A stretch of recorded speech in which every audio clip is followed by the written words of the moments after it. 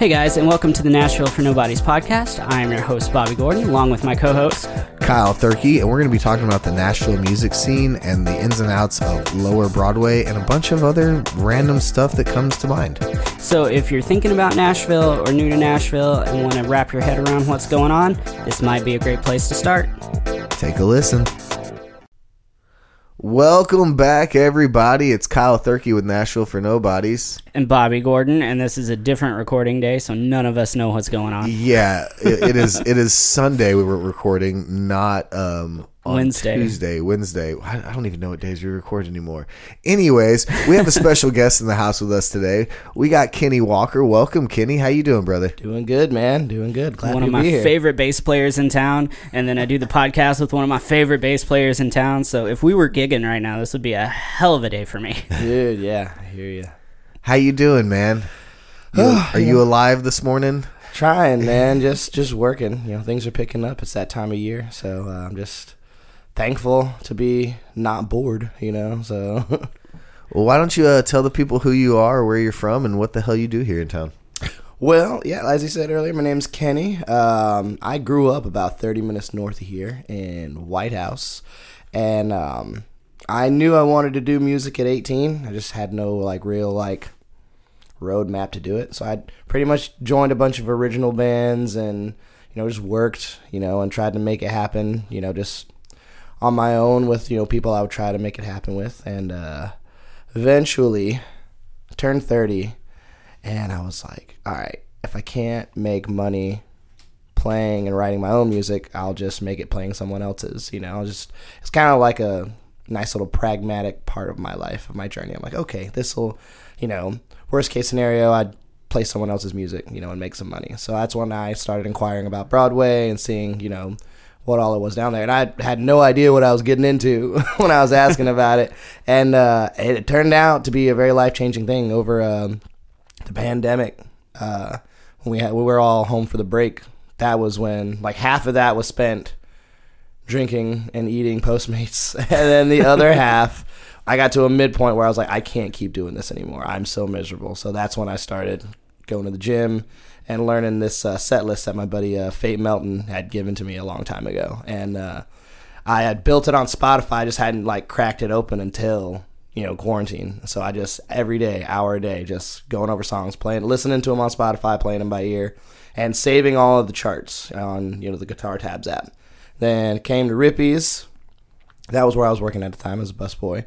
And Quinn Messer and Brad Wolf had actually we'd gotten to know each other.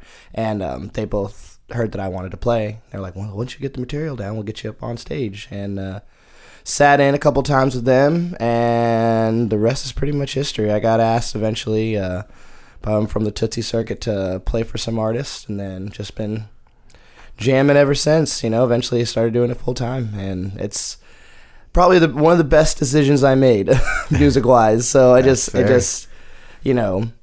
if in so many aspects, you would think playing covers, you're like, when you're young, you're like, oh, I just want to play original music. But 30-year-old me would be like, well, do you want to make money? Yeah, right. Yeah. Do you want to make money just doing this? Well, then learn these stupid songs and then go and play them, and then. But yeah, I was just happy to get down here at some point, and it's been great. And I met you guys and all this stuff. I mean, from everything that I've seen, man, you've been doing wonderful. You seem very busy. You seem like you got quite a bit of work coming in. You also have your own original project that you've been doing for a while now. Yeah. So, I mean, I see you booked. You're fronting shows, co-fronting all the time. I mean, I think you're wonderful. I appreciate it, man. I tell you what, from playing with you, you're a fantastic bassist, but you're always happy. You're always a positive energy. You're always excited to play. And, I mean, that's why you're one of my favorites to play with. Because, it doesn't matter what mood I'm in. You're bringing me up. Yeah. He reminds me a lot of Eric Gannis in that aspect. Yes. He knows the tunes. He always can figure smiling. It out. He's always smiling. He's always happy, joking around, just happy to be there. And those are the people that you want on stage. And it's awesome. Absolutely. I mean, whether you're a bystander watching or you're part of the band, that's who you want on stage because you just want that positive energy. You want that light. And so to see, I don't get to play with you because I'm a bass player. Oh, man, that's the tragedy about our relationship. So. Right. But I have watched you several times, man, and you're, again, just wonderful to watch on stage. You have a hell of a presence. You can sing really well. You play fucking awesome. Like, and you're just good with everything. Like, nothing's making you mad. You're not getting all pissy and carrying it through the rest of the show. You're like, somebody in the crowd's been an idiot. You're like, hey, dude, don't be a dick. Yeah. And that's about it. Yeah, I appreciate it. I appreciate all the kind words. I love that you guys, I mean, y'all are, aside from being, badass musicians and, just great people, like, just doing this, I can't wait to see where this podcast goes in the next, 5 years, man. If you guys keep at it, dude, like, I mean, you look at, kind of he's like the name, but like Joe Rogan, I mean, he was doing this for like years before Spotify like picked him up and just blew, but you're coming into it in Spotify, and you're just going to keep acquiring followers, and more people are going to move here, and like, I'm excited to see where it's going to be. I can't wait until like y'all get your first big name. Like, bro, I want to say it was back in like November, December when we decided. I think it was December we decided like we really wanted to like start doing this every week and whatnot, and we went from. Not that it's a big number change, but we went from having like 67 followers, and today we are currently at 306 on Instagram. Hey, you're going in the right direction, man. That's the way to go. From day one, it took right at about a year to get 1,000 listens.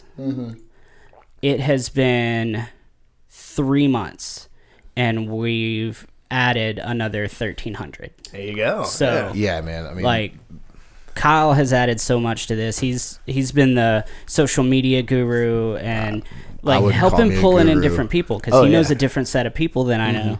And I mean, adding him to it has just, it's been wonderful. So thank you, Kyle. Yeah, I was just trying to find something to do to keep me busy. Yeah. Well, hey, this is not a bad way to spend that time. No, it's super fun. I've always wanted to do a podcast, and we've talked about it before. I wanted to do one called The Bus, where we just talked about like stories of the road. Oh yeah. And that went downhill really quickly, and I just kind of gave up on the podcast thing. And then when Bobby was telling me about this, and I did one with him, I was like, man, I think you and I could do this. Like, I think we could do something with this, and just start interviewing people from town. Like, let's just talk to people from town and get their advice, their experiences, their stories.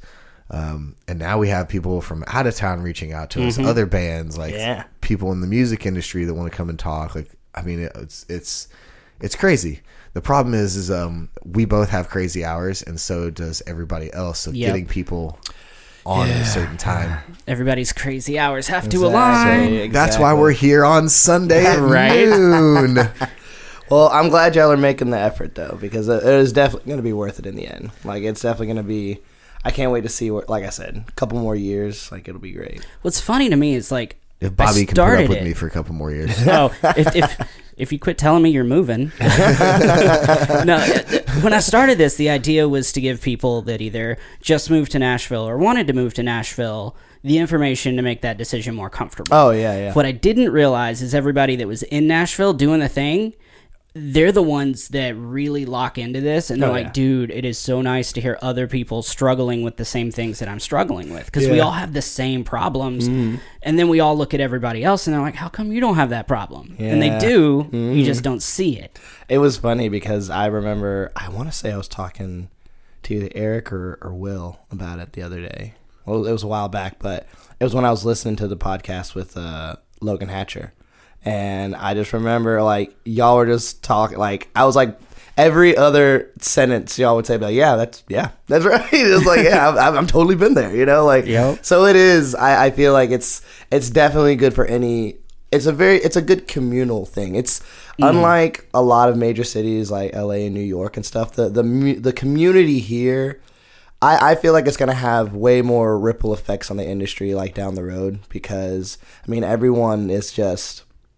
It's not as cutthroat, and we all see the benefits of like being on our best behavior, alongside actually taking what you do seriously enough to learn the material and to get good and to like make a good name for yourself as a professional.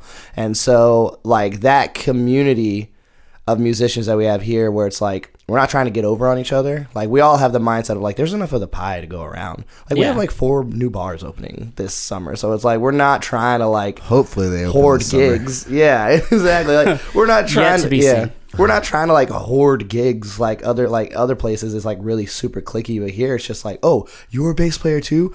Let me give you my number because I'm going to be going on the road this couple months, and I need someone to cover all these gigs. See, that's my mentality. You can only play 1 gig at a time. Exactly. Yeah. Mm-hmm. And when there's 100 other ones going on at the exact same time, like, it's better to be a part of that as a community than just be trying to take everybody's gig. Exactly. Because then you're not getting called. Exactly.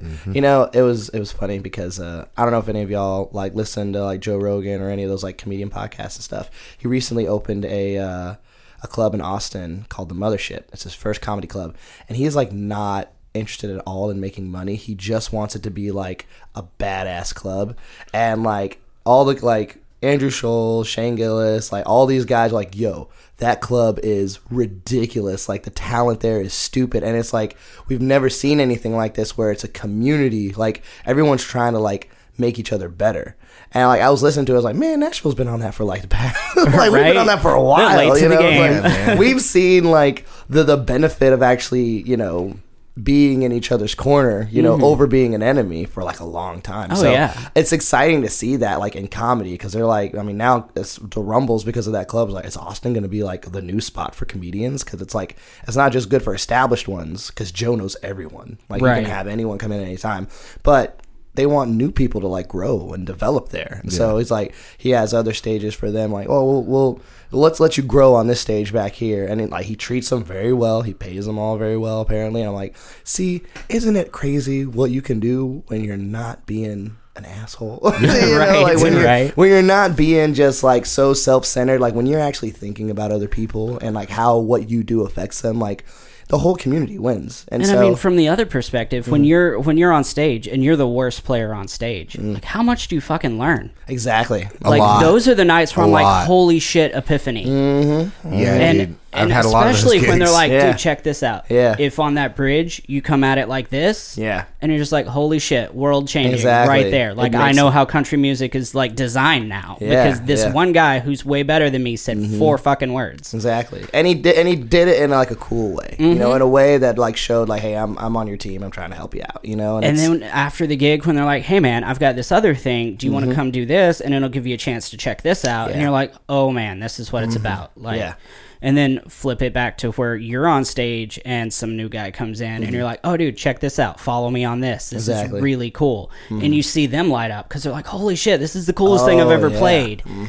The only problem with that is all depends on how you approach that situation. Because some people don't know how to give constructive criticism, and some people definitely don't know how to take it. Exactly. So some people will take that like you're attacking them and you're like, no man, I'm just trying to like help you out, like straight up, like we all just want to be better. The only way this song can be better is if each one of us gets better. So like we need to serve a purpose to the music, we don't need to be over here like hurting the music. Right. And if someone's been in town and playing longer than you and has done more than you and they're just trying to like help you out, just have an open mind and an open ear and listen to them. I mean, I can't tell you how many times after songs or after gigs like people have like pulled me aside and basically been like, here's your list of what you did wrong. But here's how we're gonna fix it, Exactly. And those moments can suck when somebody's like, all right, this is what you got to do, this is what you got to do, this is what you're not great at.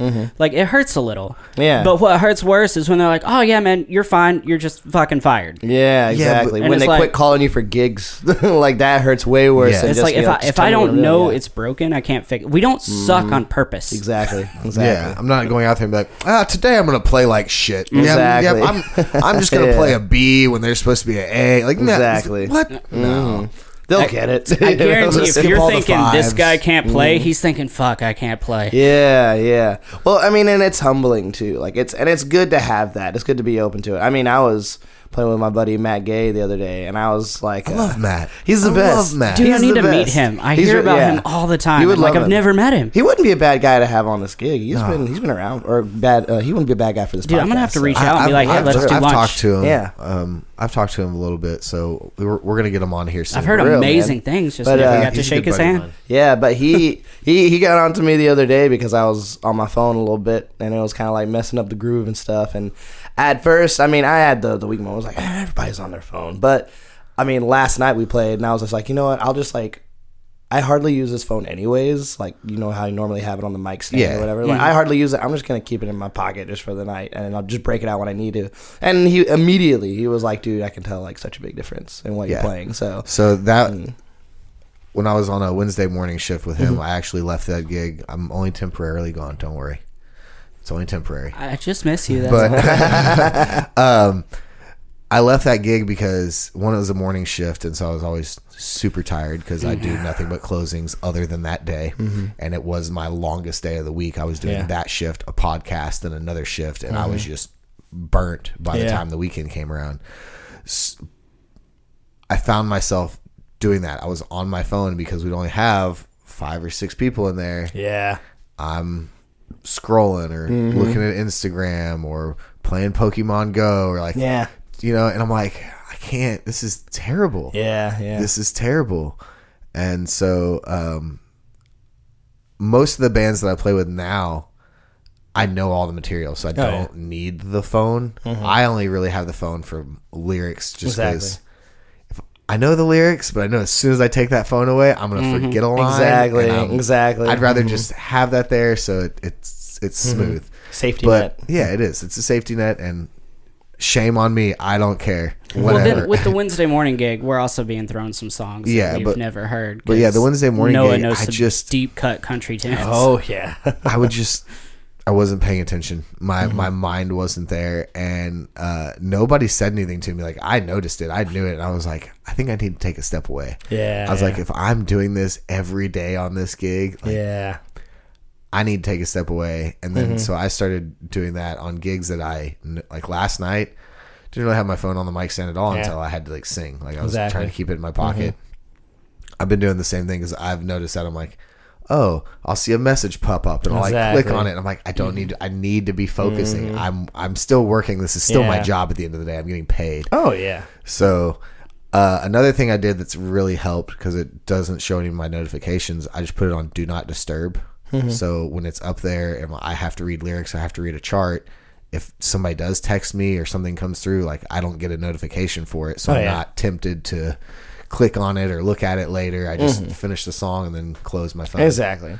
So yeah, it is one of those things where, I mean, if you check your ego at the door, you usually end up winning way more than if you're just like, and I see it sometimes in like young cats, and sometimes it's with the best of intention, like maybe like 20-year-olds, 22-year-olds, just like they're so passionate about what they do, and like they're not wrong, but then sometimes they want to, like, they talk about, it's like, man, the band I'm with, we just gotta, you know, I try to lead because I know what I'm doing up there. I'm like, well, I mean, you know, just be careful with how you do it. You don't want to come across the wrong way. I mean, how many times have you known what you're doing? Exactly. And then 2 months later, you're like, I was a fucking idiot. Exactly. Like, I didn't have a clue. Exactly. Like, you always know what you know, but you don't know what you don't know. Exactly. And I get it too, because it's like, it's hard not to be passionate. I've been in groups before where it's like, I wanted to, like, you know, drive the group in a certain direction, but the group was like not trying to go that direction and stuff. And it's like, you kind of have to count the cost, where it's like, you can have your stance, but you don't have to keep bringing it up, especially if it comes at the expense of your gig. That's happened to me before. And it's understandable, you know, and we're all good now with, you know, with that group and everything, but like, you know, you got to be respectful. You know, everyone has their journey. Everyone's going to make it, you know, the way that they make it, you know, and whether they succeed or fail ultimately is the individual's responsibility. You know, like, you can only do so much. So it's like, and that's something I've learned. Like, it's weird stuff like that I never thought I would learn playing a bunch of bars like downtown. Well, and it's the stuff like that you can't learn in your bedroom practice. Well, it's real life experience. It's you're interacting with different people every day. I mean, as you know, we've talked about it before on this podcast. You can show up to a gig and you've never met any person on that gig. So now you have to, like, make friends with these people, and you're going to be there for the next 4 hours. Like, you don't get to walk away at any point in time. Like, you're stuck. So you got to make the best of the situation. Then the people that are coming in, dealing with all the drunkenness, the the egos that they have and the song requests that they have, and you're gonna play this dance monkey dance, exactly. Like, right. So exactly. you have to learn how to just manage all that, and you don't, like you said, you don't get that in your bedroom, and you don't even get that at some jobs, because some jobs you're not really interacting with people. Oh yeah. And in a bar environment, you're getting people for who they really are. So and then couple that social skill ability that you have to learn, and then listening skills, because listening when you're playing live with a band is a totally different thing than playing along with a record. You can't learn to listen in your bedroom. That's true. The record, you know exactly what's going to happen next. You're like, okay, and you can anticipate for it. With a live band, you don't always know what's going to happen next. And as soon as it feels different, it's a different song. Like, I can't tell you how many times I've gone through a song 50 times and knew it front to back, and then played it live and couldn't remember anything because it all felt different. It was a different song. I get that. Yeah, and it's fun. It's always fun too when like you really lock in. Like every now and then you'll get some of those gigs where it's like every person's just firing on all 4 cylinders, and y'all know how to like jam and like how to take like songs and make them your own in certain ways. Like those are always like super fun gigs. Like I haven't had many of those this year, but like there have been like, you know, regular groups and stuff. But like last year I had, you know, I played with this guy Jake Holder, who was just a monster. He plays for Dylan Carmichael. He's, you know, front man. Another guy you should bring him in. I've been trying. I love Jake. We know he's a character, man. Fun fact, before Jake moved to town, I was playing with him in like the Owensboro, Evansville area. Oh, really? And then I came to town and immediately got on his ass about, dude, like, you play fiddle and you're a rock star. Get the fuck down here. Yeah, man. And so he made the move because I talked him into it. That's awesome. Dude, Now he doesn't hire me for gigs. No, that's not true at all. That's not true at all. He will throw me a bone every chance he gets. He's so busy. And he's doing so much. And he's one of those guys that has like this infinite amount of energy on stage. Oh, yeah. And I absolutely love playing with him. Yeah. We did a gig. This is super funny. We opened, who was it for? Fudge. We opened for somebody. Anyway, 90s country star. Can't remember. I'm blanking. I'll remember in a minute. But the night before, he got drunk and in a fight with, I want to say his brother, but I'm not sure. And he got pissed off and punched something and broke his hand. And so we get on stage and he's got the lidocaine patches like all around his hand. And he's taken like any Tylenol, ibuprofen, whatever he can find. And like he is in tears before the show, and he's like, all right, let's go. And he just puts on the best show ever, and it's just like playing everything. And then we get done and he's like, I just want to go home. Dang, man. But like he just pushed through all of it. And he's like Michael Jordan with the flu. It was insane. You know? And, I mean, like, part of me is like, you're an idiot. You broke your hand before a huge show. And then part of me is like, but you made it work, so good job, dude. Well, it didn't stop you, you know. So he still felt responsible enough to go up there and play, which is really cool of him. But that's that mentality of the show must go on. Exactly. Well, and I mean that's the reason. I'm sure that mentality has got him where he's at today. Oh, absolutely. So, and just his energy on stage, because like he will push a dead show into being a success. Well, I mean, even the shows I played with him at Second Fiddle like a lot last year. We would do like I think like a Wednesday or Tuesday night, and it was usually like it was hit or miss, you know. It wasn't like packed every night, but but every show we played, it was like me, him, Clay Shelbourne, Jack Gavin, and trying to get Clay on here too. Oh, he would be great. And then every now and then he'd filter out like another guitar player or something to play with Clay. And but yeah, those gigs were just fun because it was just he let everybody like just do what they did, you know. Like he had everyone on that stage knew how to lead, but more importantly, everyone knew how to follow too. Like we all knew who to look at when they were done. They would give you the nod when they were done, or like when they wanted you to vamp or when they wanted you to cut. Like, and those that's a like you said, that's stuff you can't be taught in the classroom. And both Jake and Clay are great at telling you exactly what they want. Oh, yeah. And so if you're even just half-ass paying attention, you can't miss it. Exactly. They set you up to... Especially Jake. He's so animated with what he wants. Like, you could follow him all day. They set you up to succeed on that game. Oh, absolutely. You know? So I hope I get to play with him a little bit more this summer. I know that he's been using Logan Hatcher, which I'm like, yo, Logan is... he's pretty crazy, too. So he's awesome. I feel that. I go through that a lot when I'm like, hey, who's your drummer? Like, do you need me? And they're like, so-and-so. And I'm like, no, you don't. You don't need me at all. Like, call me when you have a gig. I'll come say hi. Yeah, man.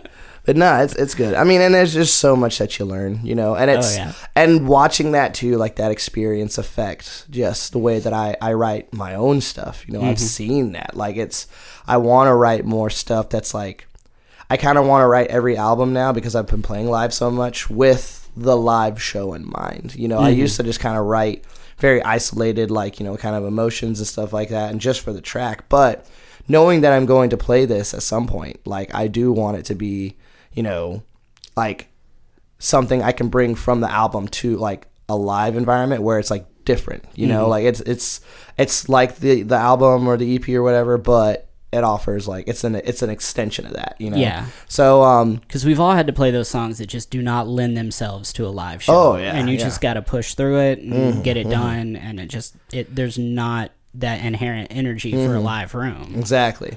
But yeah, it's been really cool, like being able to do that, and like just the hours alone that you get playing down here. It's unlike any other, like I try to talk to as many traveled people as I can because I'm not super well traveled, but like I mean I remember talking to Jack Gavin about it. I'm like, how many places do you think there are like Nashville in the world? There's not and one. He's just like, I can't think of anything. Like, I can't think of anything. There's nowhere close to Nashville that does what we do. We literally have bars open. Almost all the bars are open at 10, if not 11, and they're a.m. and then they close at 2:30 a.m. in the morning. Like all day, all day, and 16 hours. You would probably know better than me, Kyle, but Austin is the closest thing I could think Austin of, and it's still miles away. Austin does have quite a few venues, but they don't have music every day, all day. Yeah, and it's nothing like the community here. And then you don't walk into a restaurant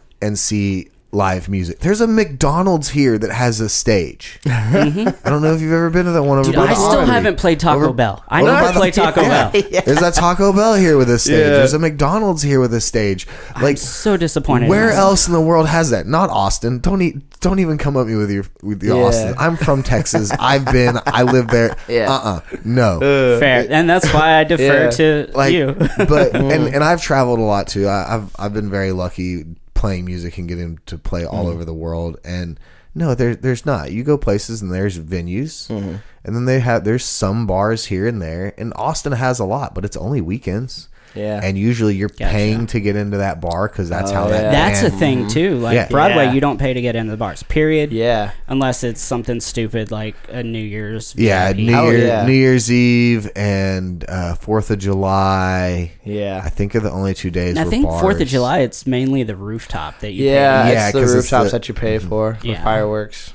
But like any random day, you're not paying a dime to get into the bars. Yeah. How crazy must that be for like a tourist from like a bigger city to come here and be like, oh wow, it must be expensive to get in all these clubs. Like, oh no, you can just walk in.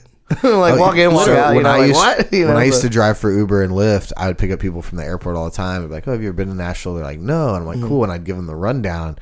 And that was a question I would always get asked. And I just started putting it in my rundown of things as, no, you don't have to pay to get into a bar. And if you do, don't go there. Like, they're not supposed to be doing that. Because there were some bars at one point that were trying to do that. Well, and we are talking about Broadway. Like, off-Broadway, that's a different story. That's more like every other music scene, real world out there. Yeah, Broadway is in its own little bubble. Even you go down Demumbrian, same thing. You can get into all those bars for free. There's live bands. Yeah, I mean, so... That's fair, too. I didn't think about that. Yeah, and again, it's not just Broadway. They're, like, in Austin... What is it, 6th Avenue or 6th Street? And during the day, it's a normal street. And then on the weekend or at nights and maybe just weekends, they close it down to where you can just walk around openly. Yeah. But you'll stand in line for hours. The bars and clubs are not nearly as big as they are here. The bands, while some of them are talented, I've yet to go to an Austin bar where I've had a band impress me outside of like South by Southwest. No, as far as just general amount of talent, you can't beat Broadway. Yeah. Like I tell people all the time, if you're at a bar on Broadway, there is almost a 100% chance somebody on stage playing is either in one of your favorite major artists' band, or they're touring with a band opening for your favorite major artist. Yeah. Or they recorded on that song and album. Right. Like, they are top of the career. Like, it is nuts, man. It's weird to see all that. And, like, and you don't think about how those hours compound over time as a musician. That's like, that alone is worth coming down here. It's like, I went from, like, playing bass 30 minutes sometimes a day, to like 4 to like 12 hours, at least like 40 hours a week now, and then you don't think about like that time on your instrument, how you're getting better. You can't so not get better playing that. Yeah. And then outside of that, then when you come home, you have to learn new material, and there's new songs that come out all the time. So then you spend another hour or two at the house, so there's another 5 or 6 hours a week on top of that, just learning material or just going through scales or whatever it is you do to practice. Dude, and I'm really excited to see specifically, like, just how open, like, so one of my band, Year Love, we usually play the 6 to 10 slot at Snitch. We'll play there, and we got that gig like maybe like a year ago at this point, and just we only do like late 90s, early 2000s rock. Like, that's all we do. We don't do any kind of country down there, and just to see like the appetite for it, because I mean, country is great, and country will always need to be on Broadway in some capacity, but we're getting so many more different people now, like so many people from, like just Seattle and, Texas and Florida and all, and they want to hear something new. So there've been multiple times, not every time, but every now and then I'll be like, we really don't do that much country, and people are like, like we've been listening to country all week. And, that's so exactly what they'll say. Exactly. They'll be like, man, every bar down here, it's all we've heard is the same country songs over and over and over. Yeah. So like when I get to play with Will and Skylines and Satellites, people are like, oh my God, it's such a breath of fresh air. Oh, dude. And then, of course, it's always fun for me because I'll play at Old Red or the Valentine, somewhere there's a big open window, and people will see my hair from the window, and they come in. They're like, well, we came in because we saw your hair, so we figured you're playing rock music. And I was like, I'll play whatever you want me to play, man. See, and that's the thing, too. If you've got like a small number of bars and you're all playing country music, then that's cool. Yeah. If you've got this shit ton of bars that we have now on Broadway, and you're all playing the same thing, it's pointless. It gets bland, and that's not good for the genre either. Like, you don't want to oversaturate people. No, you want people to come to Nashville because they're like, I'm a country music fan. Yeah. But nobody just listens to country music. That's not a thing. Dude, 1230 Club, I haven't seen a show there just yet. I played there a couple of times, but they say on like the top floor, it's like more R&B oriented, like keys, brass section, that kind of stuff, along with like guitar and drums and everything. And but like, I mean, it's Justin Timberlake's bar, so it makes total sense that it would veer away from that. I want to go see more bands like that downtown. I just like that jazz, funk, R&B fusion. Oh, dude, it's because the level of skill too. Like, I always talk about Ayana, Janae, and the Gems. Like, they're not.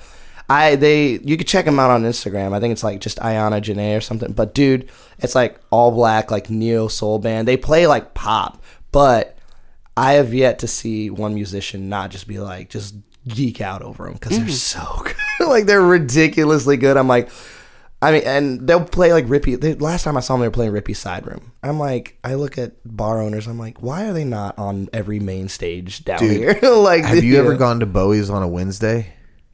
No, I don't think I have. I've been to Bowie's before. But go to Bowie's on a Wednesday. It's Juju and the League, and they have like an open jam kind of thing. Like, they're playing their own thing, doing their stuff, and they have this little whiteboard that if you play an instrument or you sing or whatever, like, you can write your name on there and what song you want to do or what you play, and they'll call you up at some point. Yeah, dude, I need to do that. They are some of the. You said that's Wednesdays? It's Wednesdays. Yeah.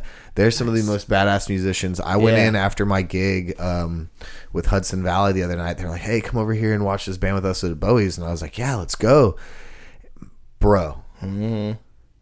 First of all, I walked in, they were fucking crushing Prince, and I was like, hell yes, let's go. Second, he was like, I don't want to play. Yeah, definitely. I was like, I gotta go home and practice. I don't know if you know Jonathan Nixon.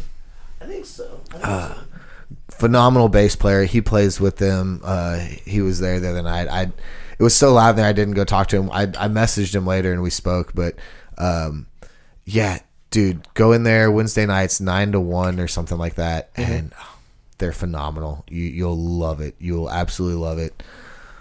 A lot of R&B and soul and funk and just different stuff that you're not hearing country. Dude, You're not hearing the normal rock. They do a little bit of rock from what I did hear when I was there. They played like 4 or 5 Prince songs while I was there, and I was so happy. Yeah, I was loving it. He doesn't get enough love down here. I mean, you hear Purple Rain every now and then, but like he does have a lot of like great hits. So, but dude, the jam scene too, like just like I've heard places like Bowie's The Flamingo. I hear like they have a crazy jam on Wednesday nights, which I'm like I want to get into. I feel like as a student or as a practicing musician, like that would be being able to do that, or like to make those connections and have that develop that level of skill where you can just sit in on a band like that where it's super high energy and like frenetic and it's like everything's off the fly. Like I feel like that would be really good for me. I've always wanted to just do that just to say I did it, for one, but two, just to grow, and like I just seeing those aspects of the community. Like I feel like if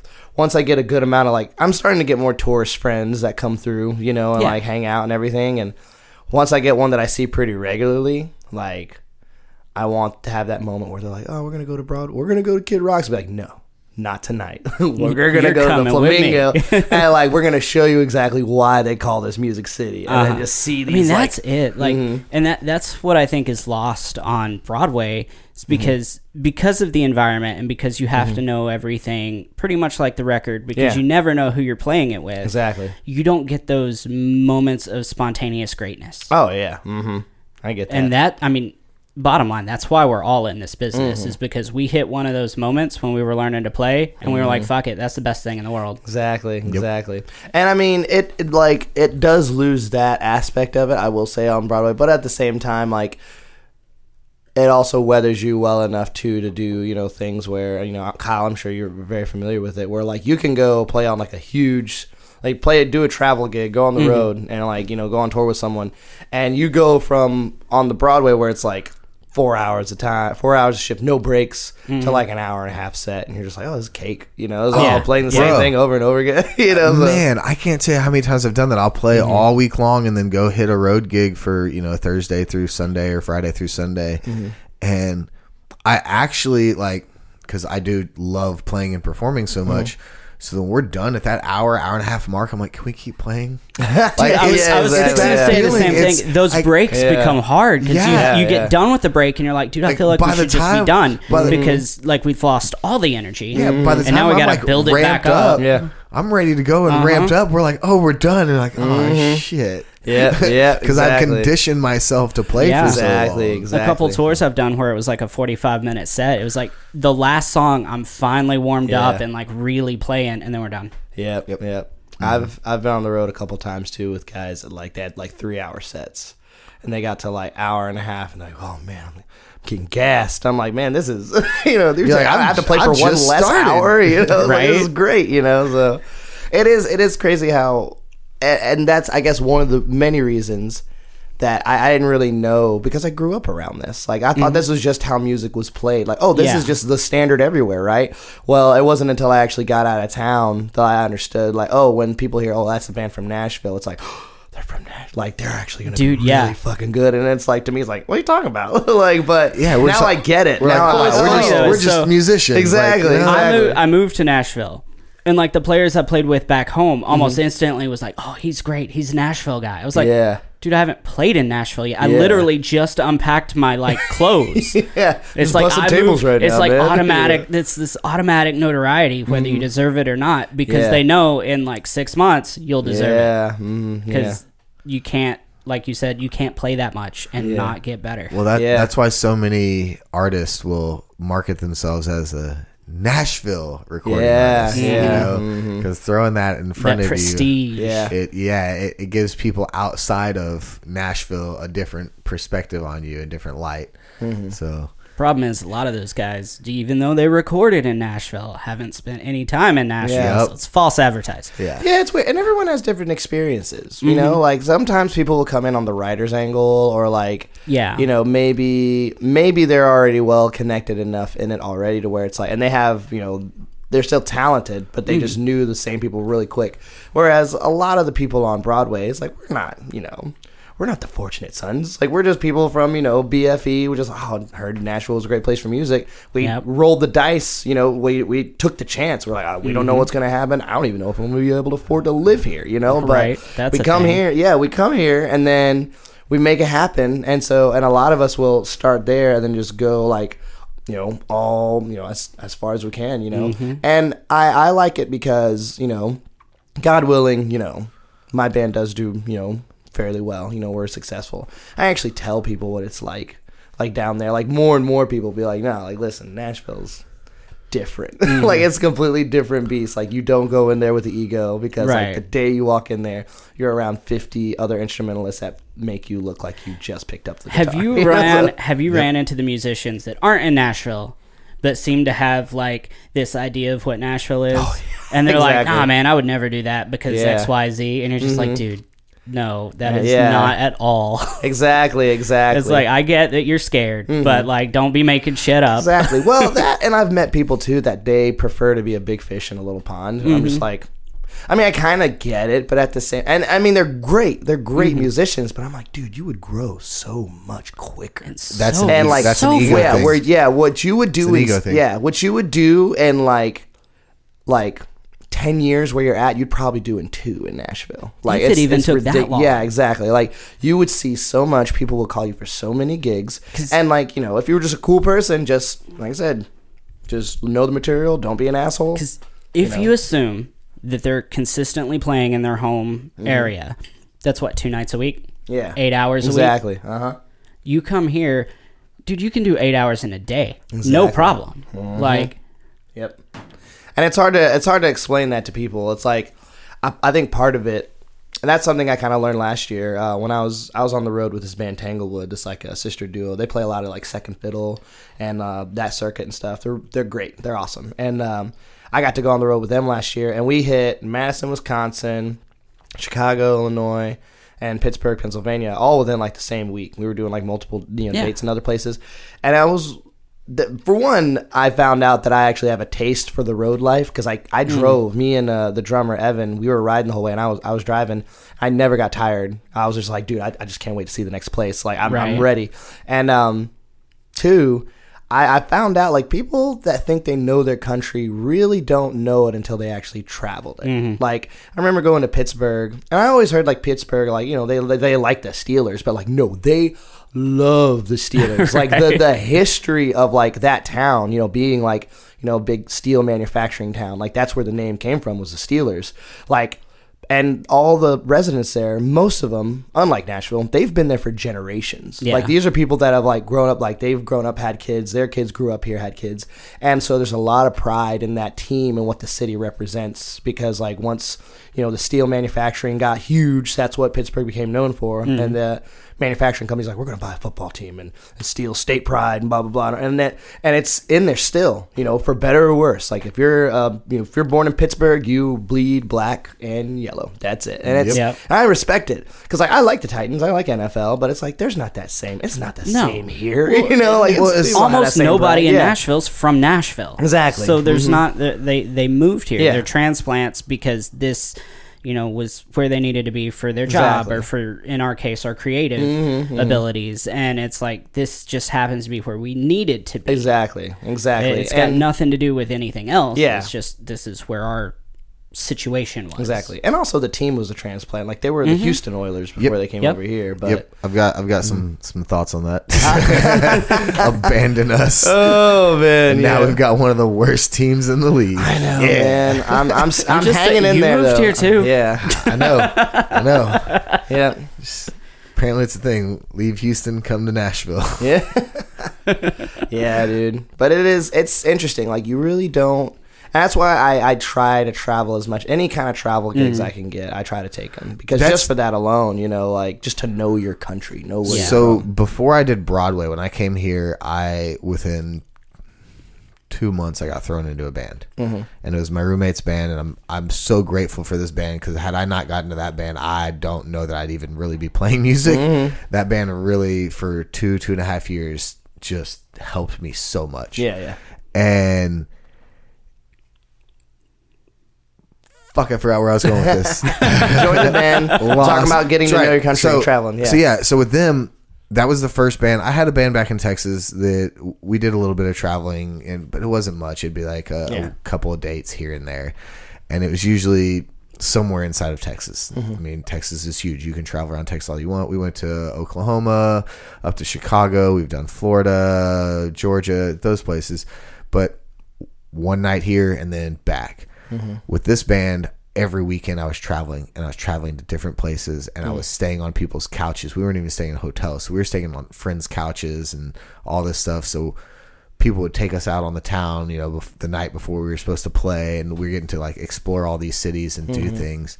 But that's the best thing you can do as a musician outside of like, being here in Nashville playing Broadway, is taking those opportunities to travel and get to know not just our country, but the rest of the world. Oh, yeah. I've been to Spain, Portugal, Afghanistan, the UK, all up and down the UK. Yeah. So do the ladies love your accent over there? Yeah.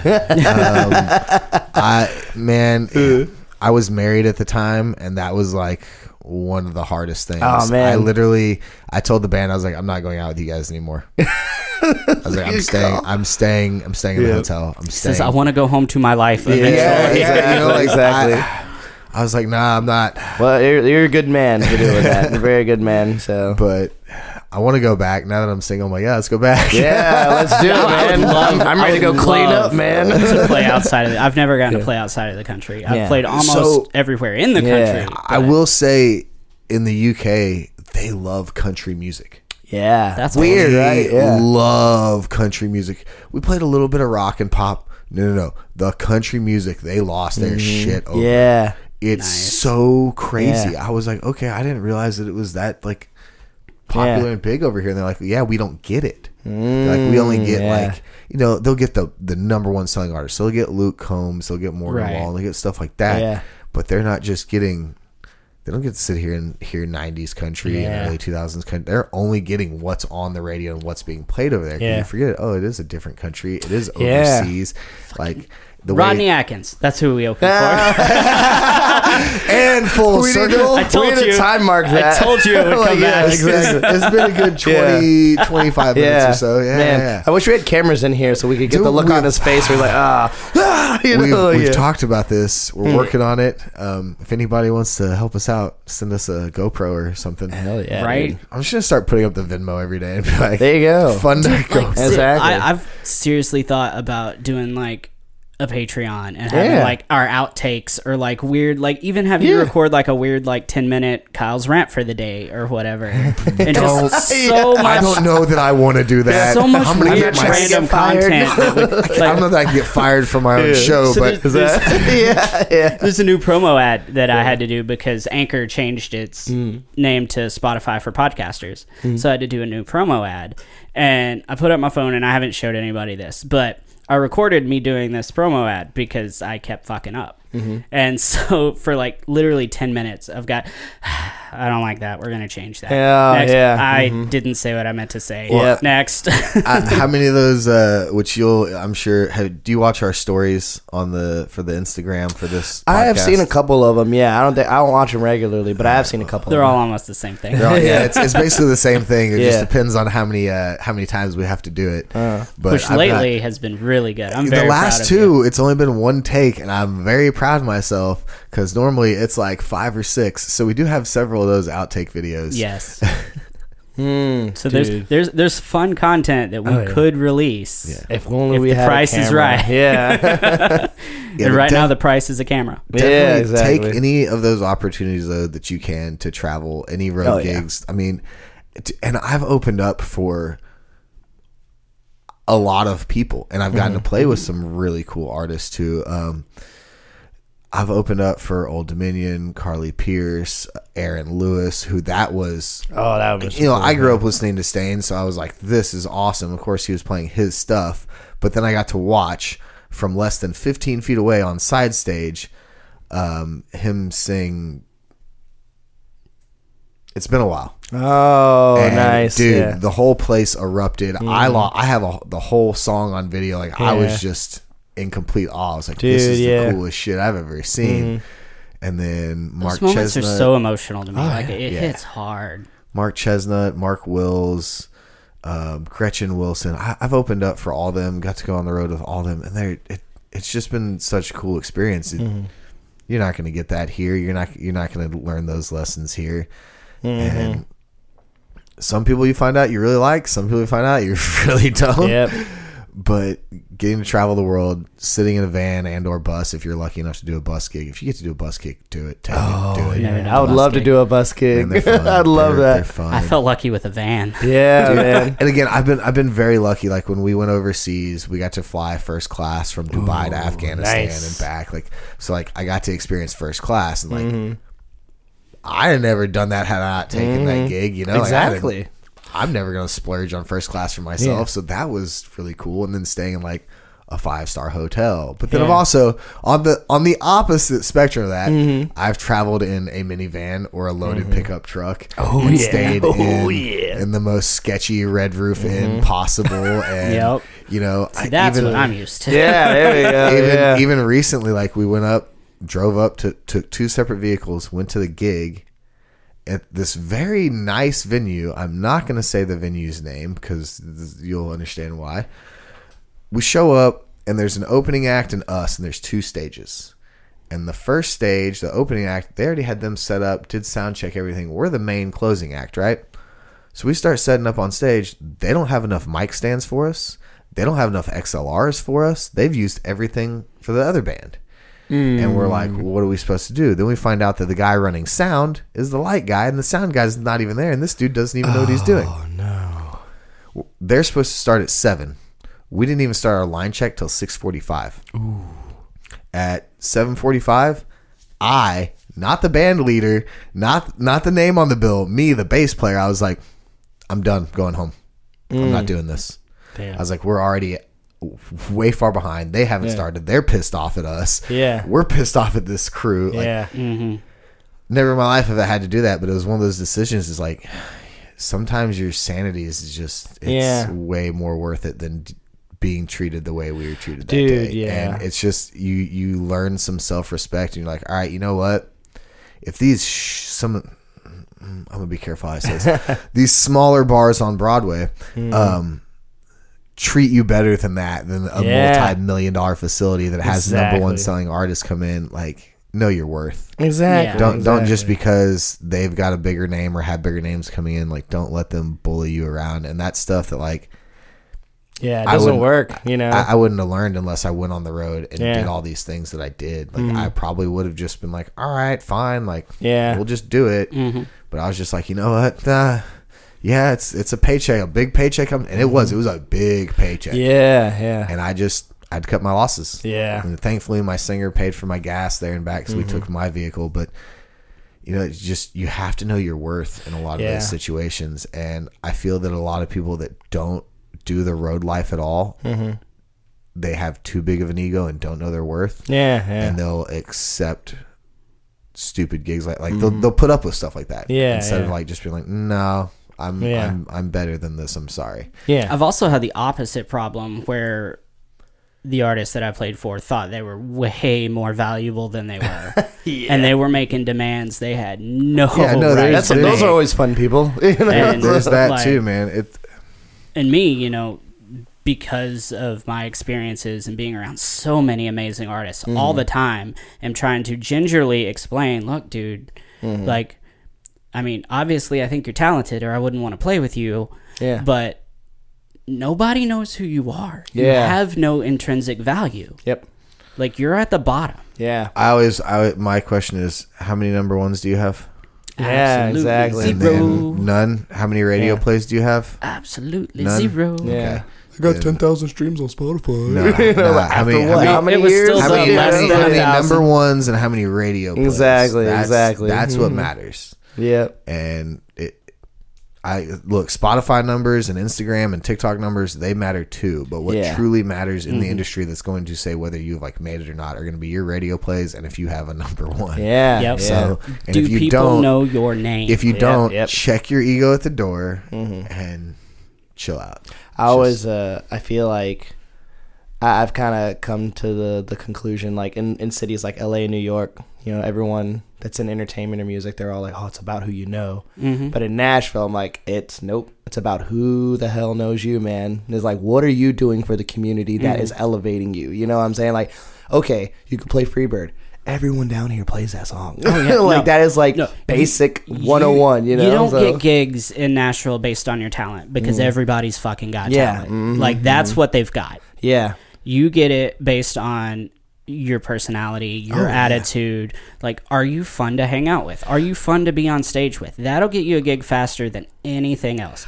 Well, and there's this kid that I play with Dalton, Marcus. I can't remember his last. What's his last name? I'm looking it up right now. I don't know that I ever knew we were his talking last about name. him when Dalton was here. Yeah, Marcus Warner. Warner. I think it's Warner. But listen. Well, it's Wiener now. Yeah. But Marcus. Sorry, Marcus. What I love about he would be a great guest too. Like he would. But what I like about him, I feel like he sets the standard because he plays well already. He's already a great showman, which a lot of guitar players down here are. A lot of them too just kind of just stand there, and it's like, okay, man, like that's. But like when you go from someone that just stands there, who plays fine but just stands there, to someone like Marcus, that's like when he's selling Freebird, he stands up on the bar, he chugs a beer while he's playing the guitar, he throws a guitar behind his head, he does this. It's like all a 10-minute song, like all the tricks, like those. That's a huge leap in pedigree as far as like guitar, and like that's. When you make your like, it's very rare. I never play I always play Freebird with that guy. I'm always making money with him, but he takes his job seriously enough. He knows the fucking game. It's like, okay, yeah, I can play, but I also need to be a showman out here. Like that is. For me, I look at that and I'm like, all right, I got to get a wireless setup on my bass. I got to learn how to solo. I got to like I mean, it's not even that much required for a bass player, but just having it in your back pocket. Like people will remember that and be like, yo, put him on stage. Like the closest thing I do to that is White Stripes. I learned Seven Nation Army how to sing and play it because one night I was playing with Laura Walsh, Eric Gannis, and Ethan Harb. We were playing at Valentine, and Eric had broken the strings on both of his guitars, and we didn't have we were like you know, and then I think Ethan just looks at me and goes, Seven Nation Army. I'm like, okay, and then like I just play that, and it gives him the time to go change a string while I do that, and I've got my pedal set up to where like I have the pork and pickle distortion and the pog. So whenever I hit the chorus, I hit that pog, which is an octave pedal, and it just beefs everything up along with that distortion. And it fills up a room, and everyone was like down for it. And it was a party. So you can keep the vibes going, like just doing that extra, that much extra, you know, like can make a huge difference. But Marcus sees like, he goes above and beyond. So I see musicians like that. I'm like, that's how you know, like Marcus is going to be fine. Like, whatever happens. I mean, I hope he goes and tours stadiums at some point. I hope that's where his career ends up. And if it doesn't, it's because he made that choice. Yeah, if not, he's going to be making like $500 a gig.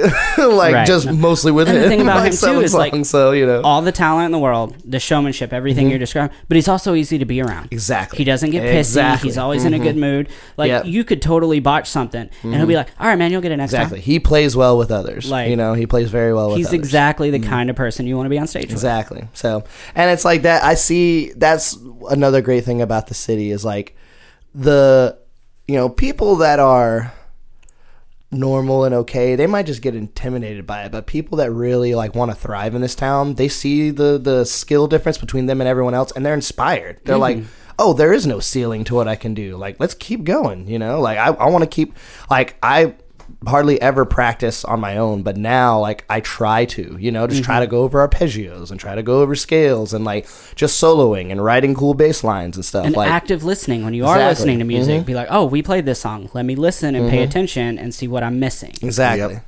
Like, and it just makes you like the city just in general just makes you better. Like if you're supposed to be here, the city will make you better at the end of the day. So I've said it before, like I came to this town with that intention. I just wanted to be surrounded by the music and become a better player. I had no intention of doing what I'm doing now. Yeah. When I moved here, my mom will tell you, she'll attest to this, like I refused to go near Broadway. I was like, I don't know. It scared the hell out of me for one.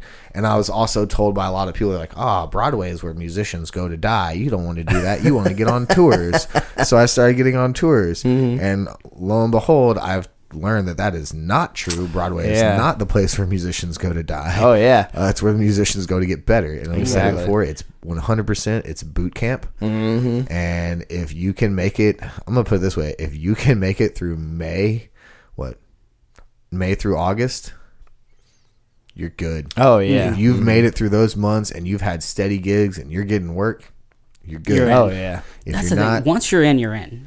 Like once you have crossed that threshold and you're a Broadway guy, you can forever be a Broadway guy. Oh yeah. That's a thing. Oh yeah, and it's great too because I mean, I've talked to musicians on both sides, the ones that do want to travel and kind of like get out and do something. I've talked to other people that are like, man, I just like being home every night. That's just like playing That's over me. there and like I like making my money, paying my rent, and like just paying my mortgage and then just being done. And like to both of those, it's like fair enough, like I get it, like. But it's great that it can be a lot of different things for a lot of different people. For me, I see it as a springboard. I see it as a great place to practice and network and get to know people and pay rent. Exactly, and pay all my bills. And I see it as a place to that can launch me out. Like I mean, say this podcast 3-4 years from now is like ranked on Spotify, which I really think it can be, honestly, with the way the city's going and the more people you have in here, like I think it can get there. It's definitely growing. Yeah, but just keep at it. But I mean, you'll be able to like speak, like I mean, you'll get invited to other podcasts. Say you're on like Joe Rogan or something, you can actually tell him like, no, this is like what it's actually like in Nashville. Like we played on that strip and it's bananas. So like, and just I love that the city is getting the attention that it's getting, and like more and more people are waking up to, oh, okay, like we don't have to be assholes to be successful in the music industry. It's like, no, it's actually quite the opposite. No one here wants you to be that way. Right. Like no one, please don't. That's the quickest way to get kicked out. Exactly. Like it's like when you choose to be like, have that ego of like, I'm gonna be somebody and I'm gonna get over on anyone that tries to stop me. Like your circle, your potential circle, which is like this big, shrinks to about like that much, because usually the people that deal with those guys think that they have to. I was like, no, you don't. And see, I always, I always thought in life, I was like, man, you need like a tight, small circle until I moved here. And I'm like, nah, you need everybody in your corner. Exactly, and man. you want everybody in your corner. Like, I really tried to be friends with everybody. There's only a few musicians in town or artists in town that I no longer speak to, and that's because there was some definite bad blood there. And you don't have to get along with everybody. No. Yeah. But there's a level of respect that you have to maintain. And you don't have to stay in situations you don't want to be in. Exactly. No, absolutely. If you're not happy, don't do it. There is a lot of work in this way town, more I will options. say that. Like every time I've left a gig and or got fired from a gig, I have found work not shortly after. Yeah. So there's stuff out there, I mean. Yep. And there's growing pains. Like when I first moved to town, I did things that people didn't like, and it caused me to lose some gigs. And since then, I've gotten the opportunity to go back and make amends. And now some of these people that had to fire me because I was an asshole are some of my best friends. Yeah. So it's a very forgiving town too, if you take the opportunity. Exactly. I mean, people you gain a lot by being able to have a certain level of empathy for like the people in your life, Yes. And I know in any kind of like show business, it's hard not to like keep the focus on like you and what you're doing and everything, but the more it's weird. I feel like it's just a rule of life where it's like if you can be of value to the tribe usually elevates you on its own. Like you don't have to like, I feel like especially back in prehistoric days, like I'm sure that moment where that one huge strong caveman was like, you know what, I'm gonna share this meat that I just, or this animal I just killed with the tribe. And society was born. Yes, exactly. And they're like, you shared it with us? And then they went out and did all the stuff that they, that guy couldn't do on his own, and then they like, so it's like that basic, like, just, you're going to get back whatever you give out, like give out good vibes, give out honesty, be yourself, don't lie or bullshit. And then the best you can hope, like, and just do that. And then usually people in this town, more often than not, people are very respectful of that, And again, I've said it a dozen times. If you're a good person, that's way more valuable than being a great player. Oh, yeah. I will put up with a player that's not quite up to par if they're easy to work with. Oh, yeah. Because they'll get better. Exactly. Like, they'll get to that line. That's not a question. If they're playing, they're going to get there. Oh, yeah. You can't push somebody into being a good human. Exactly. Yeah, for real. You can't do that. You're definitely gonna have a way harder time with that. Oh man. I somewhat slightly disagree with you on that. That if they keep doing it, they're gonna get better. Because I've had a couple players in this town. They're no longer here, and there's reasons why. I gave them chance after chance, and I would tell them, hey, this is what needs to be done. Like, work on this song or do this, and they would come back the next gig or the next week and nothing. Yeah. That being said, though, that's a choice. Yeah, it is. So, like, I would say it's probably... I'd say that depicts more of their personality. 85% of the people that come to this town, like, I would say about 85% of the people that come to this town want to get better, want to learn, want to succeed, and then there's like 10 to 15% that's just like doesn't care. Yeah. So it's a drive, it's a work ethic, it's yeah. No, I hear you. No, it's like, and sometimes too, like you kind of get like you're in like, you know, my position where it's like, yeah, I play full time for a living, but I also have my original stuff. So it's like there is that, like, you have to divide up your time and energy and resources, not only to writing your own stuff, but also, you know, being open to learning new material from other people and everything. So it is, sometimes it's like just getting that focus too, like finding the people that you work with in this capacity where this is what pays my rent, and then finding that other group of people where it's like, okay, this is me writing songs and working with producers and stuff like that. And it kind of gets split. You gotta figure out what it is that you're trying to do and spend an appropriate amount of time growing that, because it's like, I do want to play with as many bands as possible down here. Like, I would love to do that, but you know, learning every new song or every new viral song that comes out, or like just like everyone be like getting all the set list I can and learning everything, like that's a lot of time. Especially so much time, you know. So. And I know it's this way for guitar players too. Guitar players and bass players, like, we swap around so many different gigs. And every artist has a different set list. Yeah. When I first moved here, it was basically kind of one standardized set list, and now it's not. Oh, yeah. Everybody picks a little bit from that, but then they're like, well, I want to do these songs and this and this, and this is what gets requested. These are the stuff that we like.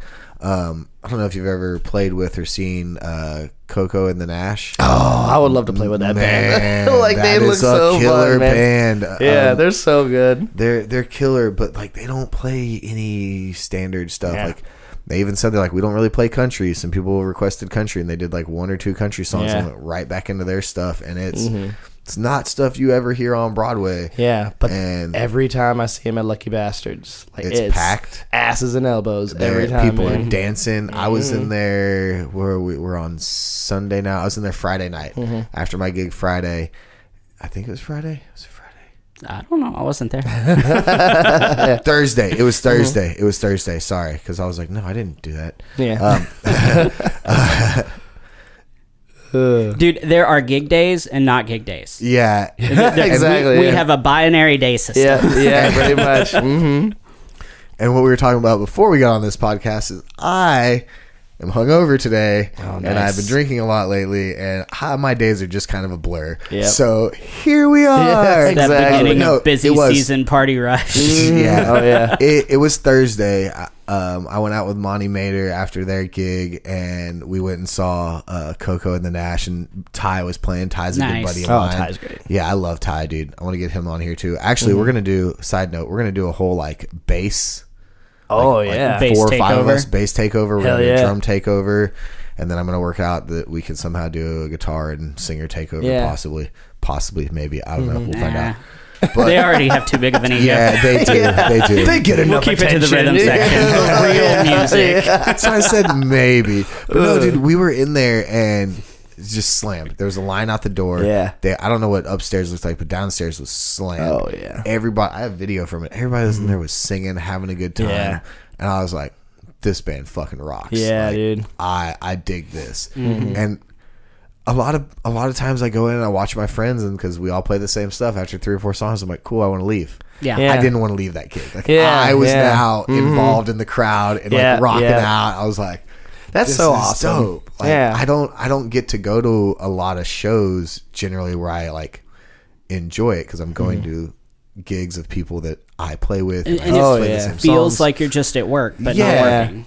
But going it's like to when that, you serve at a restaurant, you go eat there. It's like, this exactly. is awkward. Yeah. Mm-hmm. So like going into their gig, like I didn't feel that way. I felt like I was at a show. I felt like I was part of the crowd. Like it was awesome.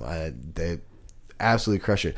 Coco wasn't there. It was Tesla Dawn was singing. But she's great. She's great too, man. And we saw, I think this is like 2 weeks in a row now. I've gone and seen their band play. Yeah. So, dude, phenomenal. did you get to go, I think it was last Tuesday, to the Rage Against the Machine? I did go to the Rage Oh, tribute. man. I can't believe we didn't see each other. Did we see Did you each see other? how many people were there? It was a ridiculous Like, I amount. wasn't there, but I saw all of his TikTok stories on it. I was like, damn. up at the front corner in front of the bass the whole time. Oh, you were? Yeah. I didn't have my hair up. It was slicked over. Oh, that's probably why I didn't see you There there. it is. So, yeah. Your flags weren't waiting. Yeah, exactly. Look, man, I'm not gonna Keeping a lie. little proof tonight, When I go to shows, one, I want to stay low key. I really do, and two, I'm tall. I'm 6'1". Yeah. My hair makes me 6'6", 6'7". Yeah. So yeah. if I'm standing in front of a short person, they automatically fucking hate me. And I like to be at the front. Yeah.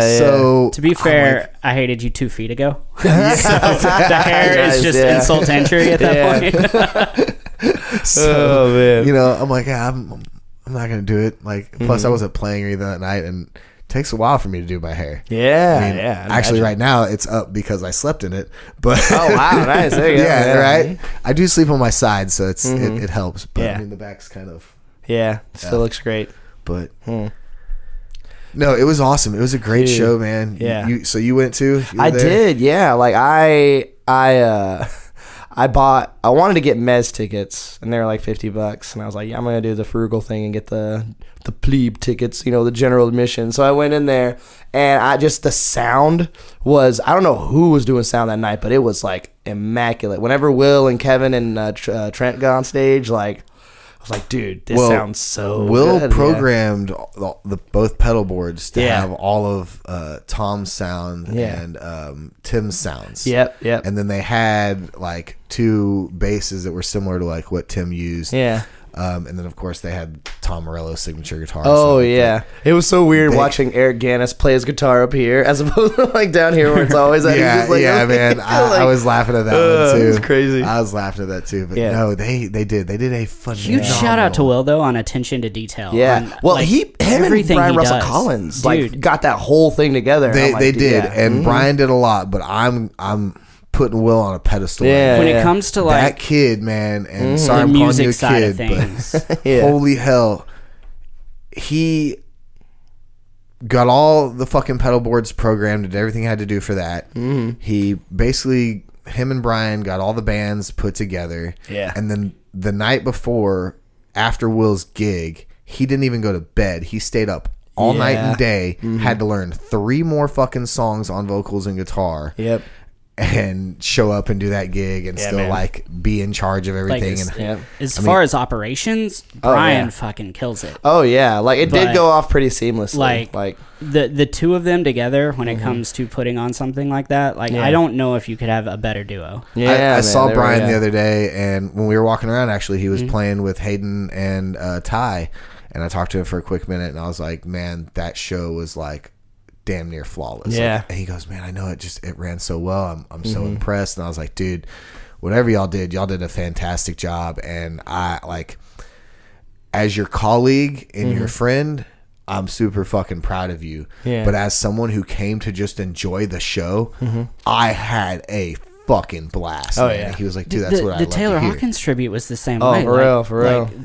That show was amazing. Like it felt like a Foo show. I really, this is why I want more touristy friends, because if I had one in town at that time, I'd be like, fuck Broadway, we're going to see this Rage Against the Machine. Well, I took one of my friends, she's a concert buddy of mine, and I was like, hey, yo, all my friends are playing this tonight. It's Rage Against the Machine. It's stuff you like. I was like, I got an extra ticket. Do you want to go with me? And she was like, yeah, let's go. And like, so she got to come out and meet a bunch of my friends and like do something she wouldn't normally do. So it's very fortunate for us to be in this side of the industry and work the way that we do and still be able to go like up the street and just see our friends play and have a good time, you know, like, and like just absolutely, and not just because they're our friends, but because these are people that are like so fucking good. Like, we get spoiled on the talent that we have in this town, man. Like, so spoiled. Like, and I'll be the first to say that I take it for granted. I don't go out and see anybody hardly ever. Like, I need to. I want to go to more jam nights. Man. The last grunge night I went to was really fun, and that's the only reason I went to this. Like, I saw the bill where it's like, oh, this is like all of my friends playing. Let's go see them play. You know. And lately, like that's all I've been doing is I've just been going out and watching my friends. I'm like, I'm either gonna come watch you on Broadway or coming to an original show. Show. Like, I'm just trying to go see my friends. That's the one thing I always bitch about. I'm like, I never get to see my friends play. Exactly. And I'm like, well, I'm not playing doubles every night now, and like I have 2 nights off a week. Like, why not go see your friends play? Like, why sit at home? Exactly. Someone's playing somewhere. Exactly. Like, you know, something's going on. It's either going to be low key or it's going to be something like the Rage show where it was just fucking badass. Dude, I saw that bill, and I'm like, man, this like is like a logistical nightmare, because you could have very easily just had the same 4 or 5 people, like with a couple of changeover with like leads or whatever. Every single band changed every single song. And like, I'm just like, oh my God, that sounds like a nightmare. But at the same time, I think that's also what makes it an event, is because it's like all those people on that list probably, I mean, if all of them knew just 2 people, it would still be packed out. Like, it would still be like two of their friends came to the show, like of every person on that list, like it would still be packed out. So 20 to 25 songs, I think, somewhere around there, and every band changed. Now, granted, there were some bands that like Will and Kevin and Trent, I think they played, but that's also because they had to learn like 3 songs last minute. But they played 3 or 4 songs, but it was not back to back. They were like 5 or 6 songs apart. So every single fucking song would end. Everybody would leave stage. A new band would come on stage. Most bass players had their own basses. A couple used the house bass, but most bass players just walked on stage with their own bass, which I think was kind of smart. Where the guitar players, they were legit sharing the same 3 guitars. Well, I mean, that tone is so iconic, and it was very, very. There's a good amount of foresight on Will's end to be like, well, if we're actually going to play Rage stuff, we need to have the Rage tone. Like, that's exactly that tone that Tom Morello had was so iconic. Like, he played guitar very different from a lot of people, a lot of his contemporaries. So in order to really honor what Rage is doing, it's like you can't deviate too far from that setup. You know, you can have a little deviation, but having everyone bring their own pedals and do their own thing, it's like, nah, man. And there's a big difference in covering Rage at a random gig where you're just doing one-off Rage song and then doing a tribute show where you are trying to project the idea. Yes, that's what I was saying. You're doing a tribute show, so like, you want to the make goal sure is to make it feel like their show. Yeah, and I feel like being musicians, that was, if it was just some other booker that would put it on or some other event coordinator and not an actual musician and a fan of the content that did it, it wouldn't have turned out as good. Because it wouldn't have had the care. And that's why the shows here are so much like, and just general talent. That's a testimony to the level of talent and passion that this community has for music in general. I just got an idea. What up? The wheels are turning. The wheels are turning. We'll have to talk. We're not talking about it on here. Good, we'll have to talk about it. I'm nervous now. But it's not bad. I don't want to throw out my idea out here and then someone take my idea before that's fair. All right, so I do want to ask. I'm pretty sure I saw a clip up of a video from the Rage show of Jim Riley playing. And Jim Riley played drums for Rascal Flatts. Oh, yeah, he was there. Freaking ever. Yeah, he was. He did the Foo Fighters show, too. And fucking killed it, which is amazing to me because that's not his genre. And he just walks in and fucking owns. Yeah. How did he do at the Rage show? That was great. Dude, every single person that was on that bill was on that bill for a reason. Like, they all fucking crushed it. And I bring this up because, again, Jim Riley is very much rooted in country. I mean, he's played with Rascal Flatts for basically his entire career. He teaches now, and like he is not at all what you think of when you think of Rage or Foo Fighters or no, not at all. rock drummer at all. Just looking at him on stage, because I do remember just looking at him on stage, he did not fit, in my opinion, like the look of that band or the music at all. As soon as he started playing, no questions asked, bro. He belonged up there. Yeah, like it was awesome. I wouldn't be surprised if he was excited to play it. Oh, I know it's something different. Yeah, I'm sure. Man. I'm sure he probably plays some other genres as well. And he does, like, and like like I've met him a handful of times. Super great dude. I follow him on socials and stuff, and he's always posting videos of where he's recording for such and such or this band or that band or whatever. And a lot of this stuff is well outside of what you think of with country music. He does a lot of like more pop funk grooves and a lot of it and stuff. But the only time I've ever seen him like legit rock was at the Foo Fighters show. Oh man! And then the clip that I saw from this, and then the Rage show, he was rocking out, man. He is genuinely a master of his craft, and I have so much respect for him. Even going back to the singers, like every single singer crushed it. Including the fucking females. Oh, yeah. Oh, my God. They killed it. Dude. Monty, the clips Laura, you posted? Ivy, all of them. Yeah. I can't remember. I don't remember her name. She was wearing the blue. I know what you're talking about. I don't remember her name either. I started following them on but she killed Instagram. it. Yeah, all of them. Every single one of them just absolutely crushed. You guys got to get Laura Walsh on here at some point, too. So... Do we need to make a list of people? Yeah, I can give you like 20 names every time I'm right like, now. all right, let's find a guest. Well, and I always say I can give you so many names. I always save those posts that I'm like, oh, who wants to be on here? Because then I'm like, okay, I'm really just looking for names. Yeah, and I save them, and then I like go back. I'm like trying to find them. Like, oh, I post a lot of shit. Yeah. So I need to get better about actually like writing down who's and gonna come on here. Scheduling is hard. I was for doing me. so well. Yeah. My life had to go this way. Yeah, man. That's fine. Like that's life. You were taking the reins and like driving the whole ship for a while, and like we need to work on the teamwork thing so that we have each other's back a little bit more. Yeah, but definitely, I mean, this is all still very much a learning process for us. Yeah. And again, it's we had a good schedule, but then when shit comes up. Yeah. And then trying to as reschedule busy those season dates. thickens up through the summer, like it's going to be harder and harder to make everything fit. So it's going to be a lot. Like I was excited to do the show. I was excited I got the call, and I was just hoping that it would have been a little bit more in advance because I really wanted my drummer Abraham. He's newer to Broad. He mostly plays with me, but he plays with a whole bunch of. He plays with We Are Vessel and this guy Joel something. He's like Christian, like contemporary Christian artist, and he would have some pretty cool perspective too, just to kind of bring in and everything. But have him shoot me a message. We'll try and get him in the next couple weeks. Definitely. But yeah, I was hoping we could get here together and kind of like talk about just our experience with like kind of mixing that Broadway thing and like doing our original stuff as well. I tell you what, you've alluded to your original band several times, but we haven't really given you an opportunity to talk about what you're doing. So take a minute and like let me know what's up with that. Oh, so it's so the name of the band is Year Love. I've been on this project for about 5 years now. We've had some lineup changes and stuff, and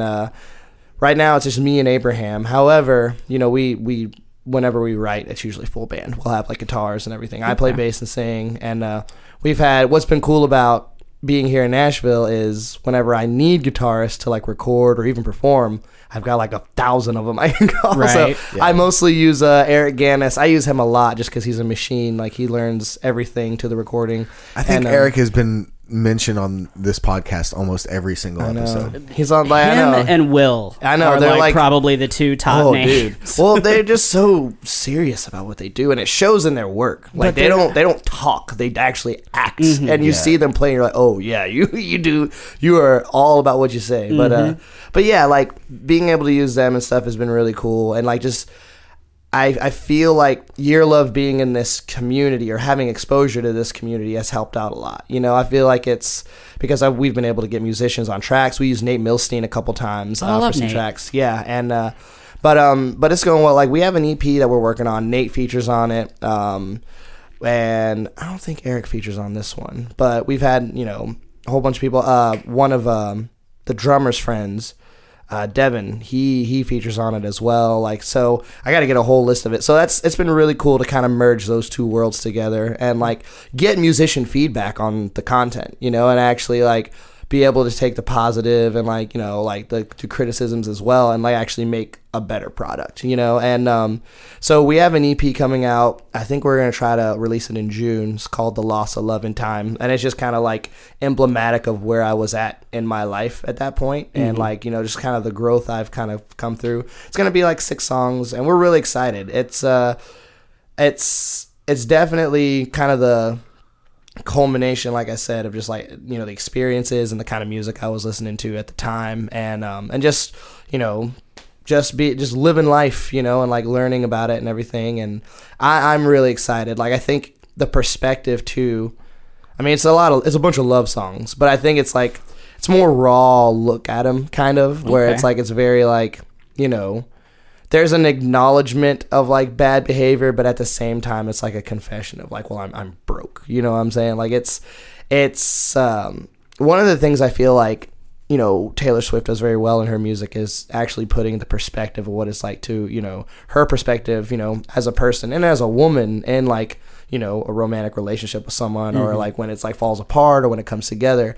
And I don't feel like, I don't know, with guys, I in my experience, it feels like guys just write about like sex a lot of the time. It's you know what I'm very saying? It's surface very level. surface level, where it's like this actually gets pretty deep and like very like raw in some areas, where it's like you're just, as a man, you question some of the things that you do, and like you're really just like, man, like why, like I should be better than this, but I'm not, and like, and it was a growing period, and I'm very happy for where I've come. And the stuff I'm writing now for the next album is going to sound completely different, but I think it's good because it shows change and it shows growth, and it's like becoming more of who I am every year. Well, you're a different musician now than you were when you started 5 years ago doing this project. Exactly. So, and yeah, I mean, I hear that a lot when like artists come out with new albums and new songs that doesn't sound anything like the previous ones, and they get all mad, and you're just like, they're growing, they're developing, exactly. They're trying to give you something new. They gave you something new originally, and you love that. Well, now they're trying something else. Like they're giving you once again their raw emotion. If you write a song today that sounds exactly like the song you wrote 5 years ago, then you're still in that spot. Yep, exactly. You didn't grow, you didn't learn, you didn't improve. You're still the same writer, and you don't want to be that. Yeah, and I think there's a way to toe that line, because you were saying it's like, I'm a different musician, but I'm also a different person. When it actually comes down to actually like the lyrical content, like it's me reflecting on like things I did right, and also very much like things I did wrong, and things that I should have known better.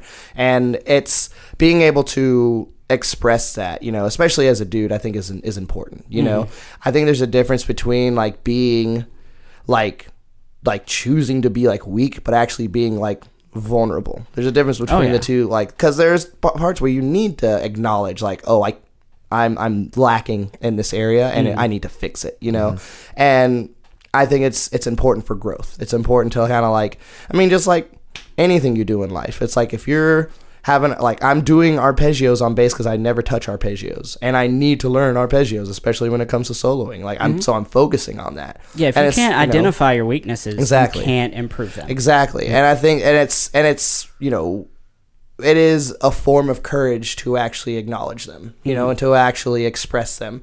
And what my goal is, hopefully, for this EP is to actually like make, and anyone that, hears it, guys or girls, like just to let them feel less alone about it. I know that there are a lot of times like I'll listen to artists, whether it be, Kings of Leon or Childish Gambino or something, and they say a line and it's like, oh, I felt that, like, and it's and Gambino specifically, like some of his songs, like he actually points that out. It's like, I know it sounds like pussy shit right now, but I know I'm not the only one that feels this way. And so I'm hoping that when I talk about this, like it'll encourage other people to like, you want people to relate to your music 100%. And that's music's a universal language. Like that's the whole point. Like it speaks to so many people, and there's so many people that like, I am not great with putting my words on paper. I'm just not. I don't feel that I'm a great writer. I try to write a little bit, but I'm not good with it. Yeah. I can express myself in other ways, but like something about writing stuff down on paper is really hard for me. So when I hear an artist put out like certain lines, let's say things that it'll reflect, and like I'm like, oh yeah, I feel that. Like, okay, that's what I was trying to say. Yeah, exactly. Like that. Those are the words I was trying to get out at that time. So I appreciate stuff like that so much when there's a lot of like, thought and depth and vulnerability in your lyrics and music. So and I've come to the point too where it's like there are people that are very gifted and like just have a way with words, but I feel like even a lot of them will tell you it's like the quality of what I have right now is a result of like years of trying, of years of like most of the stuff. I mean, I'll say right now, most of the stuff I write like just is garbage. Like, I mean, I would venture to say most of the stuff most people write is garbage. Yeah, because I mean, but your top of the line keeps getting better. Exactly. And so when you do write something that's at the peak of your talent, like that's the 1 out of 500. That exactly. You're like, this is exactly. For every album or EP composed, of like. You're just seeing the best of like hundreds of songs that were like, nope, that's not. Oh, but this one's good, and it's a creative muscle. Like it's something that you have to really like flex and like, I'm challenging myself to do that more and more this year. Not just with writing lyrics, but just like composing songs and everything. Like the more I can flex that muscle, like the better I'm gonna get at it. And I feel like with this EP, it's definitely like a result of years and years of just like trying to get something good out, and I'm proud of it. I don't ever want to put something out just because it's like, oh well, this will do good. It's like, no, I want to actually have an emotional like attachment to it. Yeah, like, you said, you're proud of it. You want to be proud of your work. You don't want to just like put something out there half-assed. Exactly. And because you're not obligated to put things out from a bigger company. Oh, exactly. I was just about to say that. Exactly. You can put out what you want when it's ready. Because you want to put it out. You're putting this out because you want your story and or voice to be heard, and you want people to see if people relate to it. You're doing it because you love it. Oh yeah, and that's the difference. Yeah, like people that and you love you it, ain't getting rich off Spotify. Like, so. Oh yeah, like that people shit on Taylor Swift. 1 cent per play. People shit on Taylor Swift a lot, but man, she's one of the most hardworking people, dedicated to her job. Yeah, and she does it because she loves it. Oh yeah, I tell you what, writes and sings. The stunt of her re-recording her albums for the rights, like that right there, makes her a fucking legend. That's more punk rock than fucking anybody in the world. Like, oh yeah, you can have those recordings. I'm just gonna re-record it almost identically. That was the biggest middle finger to the music industry I have ever seen at the perfect time when they needed a big fuck you. Yeah. Well, I mean, and it sucks because while there are a lot of great things, or like a lot of good people and a lot of good like systems in the industry, I feel like if your only focus is just we are just trying to make more money than the last album, there is something that you will lose, because when you think about it completely in business aspects, you want to minimize risks. Well, a lot of the best albums that were put out were huge risks. Like they were huge, man. And I was like, you can't, it's like you, as a business person, that's one of the reasons I'm really glad for the Nashville community, because we know this. And it's not just musicians, there are engineers, there are sound people, there are promoters that are all on that same like, we just want the product to be good, like more than above all else, we just want to put out good music, and I feel like the industry on the other hand, it's like they try to quantify it and make it a science and like be like, well, this is what sells, and we really think that this demographic is what's best for you, and blah, blah, blah. So maybe take out that one lyric or blah, blah, blah, blah. Like, and I even... sometimes they're right. Yeah, sometimes they are. Sometimes they're right. Sometimes it's very constructive, and it can polish up something that wasn't quite there. Exactly. But when it does lose something, like it loses something that isn't quantifiable. Exactly. You can't put it on paper. You can't tell somebody what it was and how to add it or subtract it and make it work, because it's something that somebody would have felt. Yeah. Well, and I think too, you can always, the people there, I feel like there are two sides of this camp, which both have grains of truth in them. There are people that think like the general population is dumb, and then there are people that have a little bit more faith in it. And the thing that gives me more faith is you can usually tell when an artist has that first great album and it blows up and they're awesome, and then when they immediately sell out, you can hear it in the songs. You're just like, nah, I ain't buying this. You can hear it in the songs, you can hear it in the singing. Exactly. You can totally hear that in their voice. Man. Like we're just trying to play the game, like they just because they go from this like rock or like this funk band to like just disco, and you're like, when all you're focused on is that next single or that next number one, like you lose all love for it. In my opinion, I've watched it happen to so many people, friends of mine, like big artists. It's just once they just start writing for the man and trying to write that next single, they're just pushing out songs. They don't. Oh, that was like you said. Oh, it was good enough. Like exactly. Do you want good enough or do you want fucking the amazing? Best. Yeah. An example, in my opinion, is Morgan Wallen's new album. I've listened to that thing 3 times, top to bottom, and most tracks on there are filler tracks. Yeah. Well, there's a reason that album was released the way it was released and why the songs are the way they are, and it's all because of Zach Bryan. See, I don't know any of Zach Bryan. This isn't. So Zach Bryan went to go put out this like 30-song album, and they were like, "No, that'll never work. Don't do this. This is stupid. Your music's too raw. It's not polished enough." And the industry is trying to tell him what to do. He's like, well, no, these are my songs. This is what I want to do. And like, I just want to put them all out there. And he did that. And it was a huge success. What did Morgan Wallen do half a year later? The same thing. And if you listen to the two sounds, that's another thing. Morgan's sound on this album is much more stripped down. The songs are slower. They try to be more thoughtful, but they're filler songs. And they were trying to compete with Zach Bryan. So once again, it was the like man telling him what to do. It sounds very much like they took one semi-clever line, wrote a song around that, pushed it out. Yeah. That's generally what... That's what a lot of music is. That's most of his songs. But his last album, and I'm very familiar because I have to play 90% of it. That's the truth. Those songs legitimately, even though I don't necessarily like them... They have something. There is something that you can't tangibly describe that is there that hook people. Oh, yeah. And we see it every night when we play the song. Yeah. 90% of the crowd lights up. This new album's not going to produce that same effect. Yeah.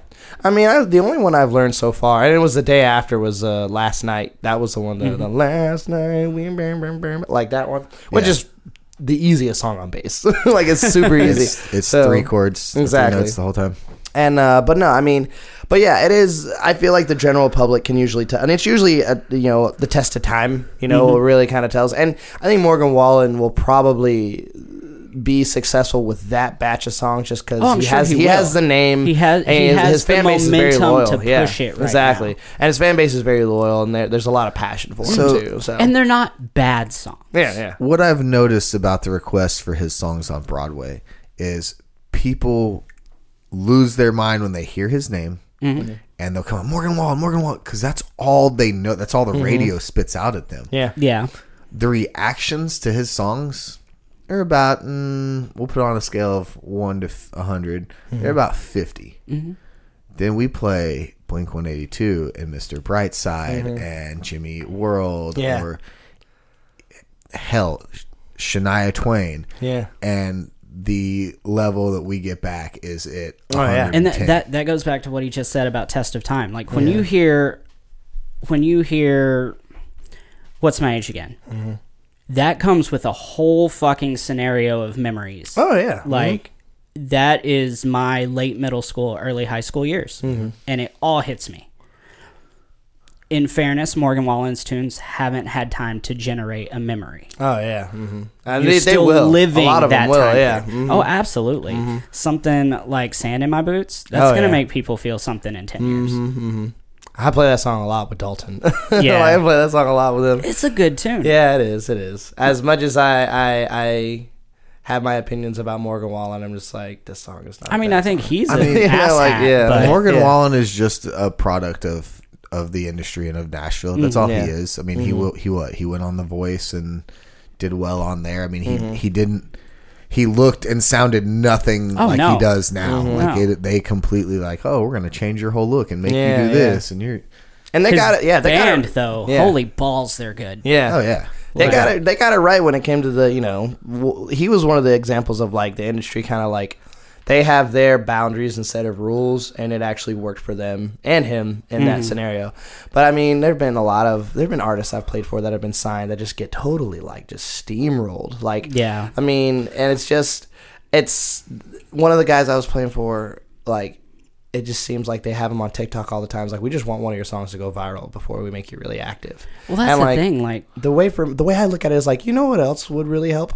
Just letting him play fucking shows, like getting him on the bill with like opening acts, like, and that's not just because I play for him. I'm just saying. Dave Grohl said it best. Dave Grohl said it best. Just get your music out there and just play. Just go play shows. He goes, you want to get noticed, more you want to with get famous, somebody at a live show than any other medium. Just play. Yeah, the Foo Fighters were nobody. Like Dave had some success in Nirvana and all that stuff, but really. Dave was still a nobody. Like, he had success as a drummer in several bands, and look at how long it took people to realize it's the same dude. Exactly, exactly. Like, when he started Foo Fighters, they just crammed into a van and just started playing shows anywhere and everywhere. Yep. And then, and I mean, to be fair, that's how Nirvana got so successful. Is they just fucking played. Because that's what bands did back then. Yeah. That's. I will say that my band, Where Vegas Lies, back home, the reason that we had the success that we had is because we played as much as we could every month. I mean, we could only play on a week, Fridays and Saturdays, but we'd have 2 back-to-back shows. Yeah, okay, Battle of the Bands, sure, let's do it. Oh, you need an opener? Oh, you need somebody? Yeah, okay, we'll be there. Like, we just played, and we built a great fan base. Yeah. And unfortunately, things went south for us later on, but, it's just that time, I had so many friends back home that were in bands, and they were good bands, and I was always scared to play with them because I was like, damn, these guys are good. They never played shows. It wasn't. They just did it because it was fun to them. Like, they weren't. They weren't like me. Like, they didn't live it, and that's why we did better. Is because we just played shows. We showed up, we rocked the fucking house, and had a good time. And then somewhere somebody said the word oversaturation, and everything changed. See, that's something I'm actually going to try to challenge this year with Year Love. I'm supposed to be getting together with Abraham and my buddy Evan Pearson, who does booking as well. And I'm actually like, we've been told in the past is like, well, you don't want to oversaturate your market. But the thing is, we have 330 likes on Instagram. Like, there are millions of people in Nashville. It's like, how exactly am I going to oversaturate this market? It's like, if you're not wanted in a market, sure, you can oversaturate. Yeah.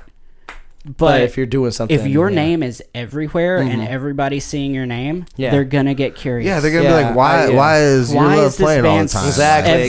They got shows every Thursday and Friday. What's going on? Like, we need to go check this out. Yeah, and that's one of the I want to talk to them about actually challenging that notion, because like, what's the worst that's gonna happen? It's like, we're gonna get 150 new likes on Instagram, like, just playing. What's the worst that's gonna happen? You get to play some shows and have a good fucking time. Exactly. Like, that's.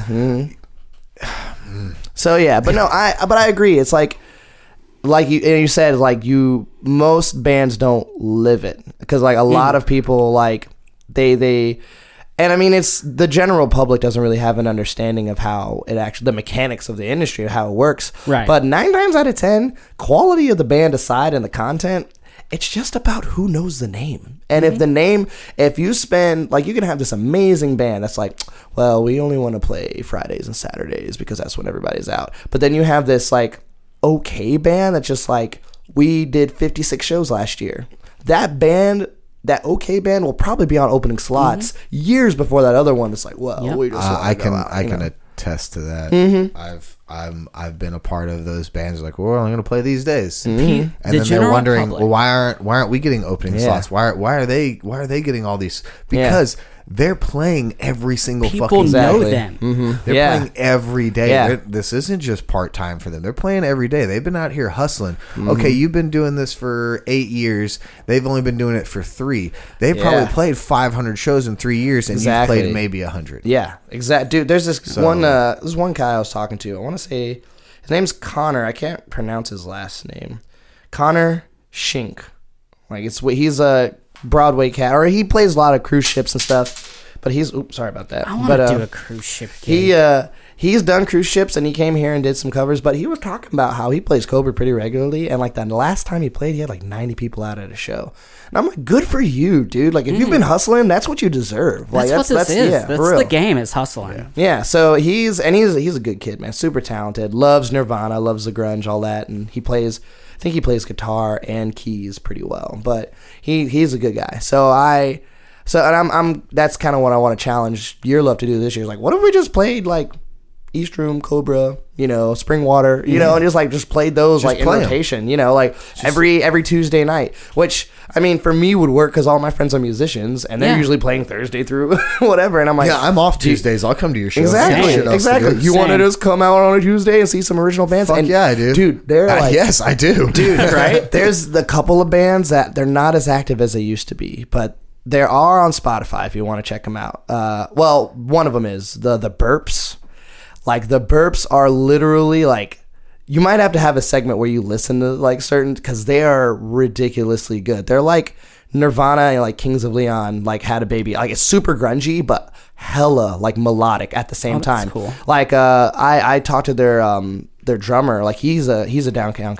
He plays downtown, and I cannot remember his name, and I hate it. But I'm terrible with names. He's amazing, but he came from a jazz background, and he's playing in this rock band, like composing like these really like long, cool jams that are super ambient, like heavy. And dude, check out the Burps. The Burps are great. Like, they were one of the first bands I saw down here where I was like, you guys are going to be famous, and I know you, because like they did to me the same thing that Kings of Leon did and Linkin Park did. Like, I heard them live, I was like, and they're just really cool dudes. Like, I know the front man has he has a family, he has a full-blown family, so he can't really play as much, but I really want to get him on a bill. And there's another band down here called Backhand. They've been like, I've kept up with them for years. I knew them when they were the Gad Gods. It's just piano and drums, and I think every now and then they'll have a guitar player. When they started, they had a guitar player, but that piano player, Connor, it's another Connor Hastings, like, great voice. He's got a lower voice, lower register, but he can like scream like really well, and like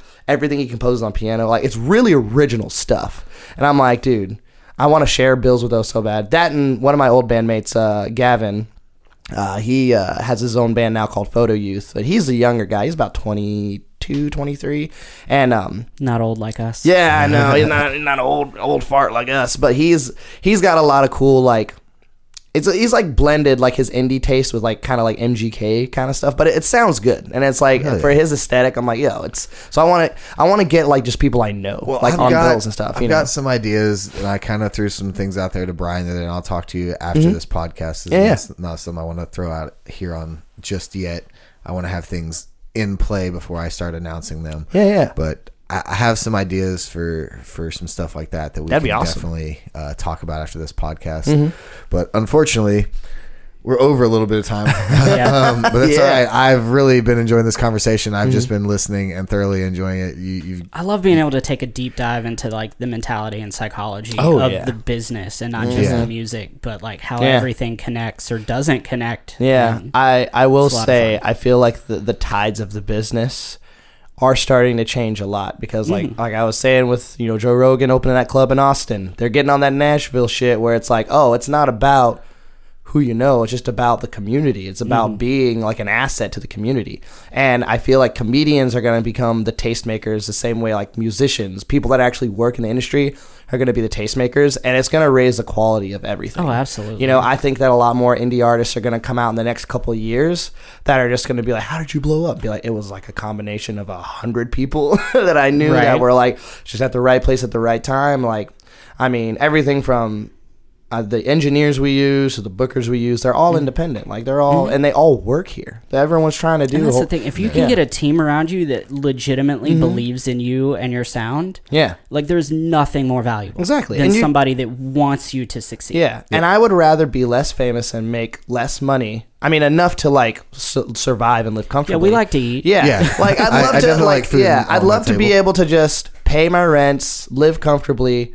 Just like making a good amount of money without selling my soul to the industry. The industry, like, well, do you want like do you want world recognition? It's like, dude, I'd be fine making $80K a year, just touring 6 months out of the year, and like just paying for a house. Like that's all I want to do. Like, and if I have to take less fans to do that and get to choose my schedule and play the music I want to play the way I want to play it with people around me that'll help me make it the best. That's all I care about. 100 real fans beats 10,000 people that know your name. Exactly. Every time. Exactly, because those 100 fans are not only going to buy your merch, they're going to invite their friends, they're going to share you on a social media, and you can interact with 100 people. You can make them genuinely excited to be a part of your story. Exactly. And I think that's where the business is headed. I hope any industry people will pay attention, be like, all right, it's the musician's turn now. You're gonna have to, they're a bank at this point. It's like, dude, just trust. Like these ecosystems are starting to spring up that are gonna make you so much fucking money if you actually respect it and don't sit on top of it. Well, I'm hoping we see somewhat of like a musical revolution, kind of like we did in the '90s, where people start like writing raw again. And like I think we'll have to fuck the industry and just. Because there's so many ways to get your music out there and so many ways to have shows without having a backing. Honestly. That's what I'm saying. The reality of music and where the industry wants it to be are so far apart right now that rubber band's going to snap. Exactly. That's true. There's no way to pull it back together at this point. Well, Bobby, do you have a question for Kenny today before we get out of here? I do. I'm excited. Bobby hasn't been telling me his questions anymore. So I don't make them up until I say I do. Okay. So I'm still thinking. Don't hurt yourself. This will be interesting. Kyle, you mentioned your show earlier that just went completely south and you had to walk out. Yeah. Kenny, what is your worst show story that had nothing to do with the band, but had everything to do with everything around the band? That's a good question. Worst show story. Oh, man. I feel like the worst times I've had are usually when I'm like really I used to drink a lot when I first came down here just because it was like just the easy thing to do. You come in and start your shift, and kind of happens before you realize it does. Yes, exactly. How acceptable. Oh, yeah. Accessible it is. Yeah, it's very accessible and acceptable, for better or worse. But I feel like the worst ones I've had, man, have been when I've just been hungover. I can't think of anything in particular right now. However, I do have a funny Broadway story. I think it happened on one of those shifts where it was like, I was playing with Dalton at the time, all right? Love Dalton. So he might have, I didn't listen to his podcast yet, but I wouldn't be surprised if he got into some stories like this. But we were playing, it was HTC 3. It was one night. And I was already pretty kind of rough. I was kind of raw anyways. I was like, pretty hungover. And something happened that just turned the whole thing around. But we're playing, we're killing it. It's like a 10 to close. We're singing Country Girl, and we noticed this couple, this guy and this girl, they meet that night and then they start dancing, and they're doing really complicated swing country dance kind of stuff. They know what they're doing. The guy knows what he's doing, right? Well, he had been drinking a little bit that night, and we're singing Country Girl, dancing, watching them and everything. And the guy out there, he gets the girl, and he's trying to do the swing around the body thing. And he does around the hips pretty well. Oh wow, this guy knows what's up. He tries to go over the back and just does that twitch real quick where it's he lost it, and he just straight stone cold Steve Austin. This girl is boom. Oh my God. You see Dalton. I see Dalton in front of me singing, his back is facing me, and then he sees that and he spins around real quick, and he's trying not to laugh while he's singing, and it is the funniest thing. I was laughing about it for the whole gig, and luckily amazing. She was fine. She was okay and everything. He got her up, and nope, she was okay, but they definitely stopped dancing after that.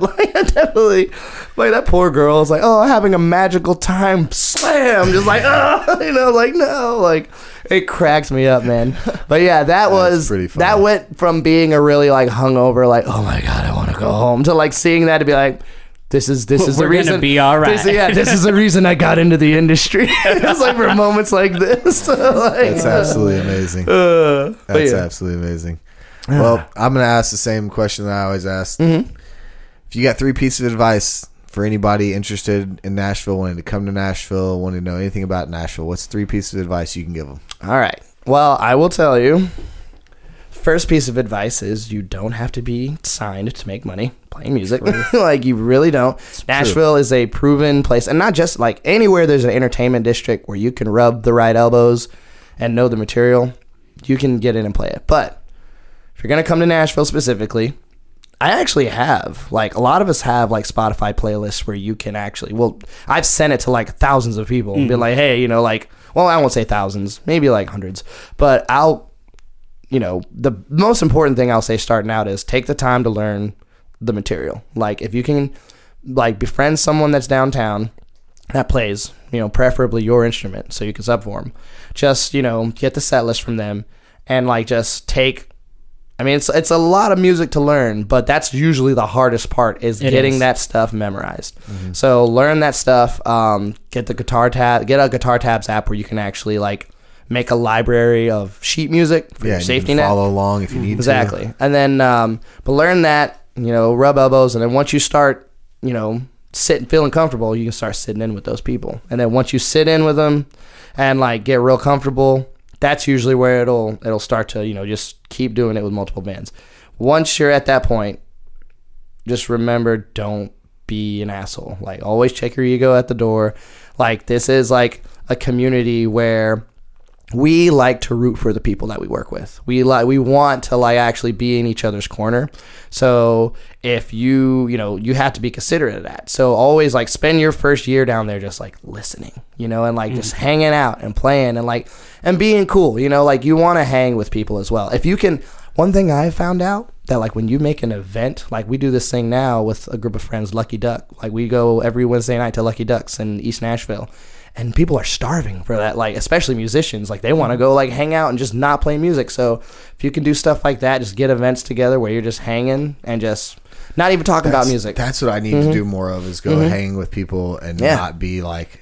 I mean, I know it's fine. Like, well, I'm sure we're going to talk about music. We're musicians, but it's nice to, like, get away from that and just not have to talk about work and Broadway and just, like, be people. Yeah. And it's not so much in this city. Like I said, it's not about who you know in the city. It's about who knows you. And it's about the value of your name. So if you really take the time to not only develop your skill on your instrument, but just be a good person. Try to be a good person. You're going to mess up. You're going to make mistakes. Own them. You know, like don't act like you're imperfect. Like saying I was a dick, I'm sorry, means so much. Oh yeah, for real. Like that will change somebody's opinion of you instantly. Taking ownership of your shit real quick will change people's opinions. Exactly. So I mean that's always been like the two basic rules in Nashville is like, you know, learn the material like the record, don't be a dick. And you're at least gonna be able to pay rent, you know, and you'll have a whole bunch of new friends, you know, like just focus. Your biggest enemy in this town is yourself. Like it's not anybody else. It's not someone that's better than you or someone that, you know, does all this or whatever. No, it's you. Like learn, like just put in. Whatever you put into this, you're going to get out. So go home and practice. Like, practice your scales. Practice getting better at soloing. Practice, you know, singing if you're good enough at singing. Practice that. Like, just challenge yourself to be better. Let this city inspire you to be better. Don't let it intimidate you to, you know, like, try to get over on people. It's like, oh, I don't have to get better. I can just do this. No, don't do all that. Like, everyone's had enough of that in LA and New York. We want something new. We want a community where it's like, we're all in this together. So I know it's a lot of advice, but like great. It's all been great advice. But it is like, it's just be a good person and be a good musician, but be a better person. You know, that's what I'll say. I like that shirt. Sure. Yep. Yeah. Be a good musician, but a better person. Hell yeah. Well, Kenny, thank you so much for coming on to the show with us today. We're very, very happy to have you here, man. You've always had some great stories and great advice.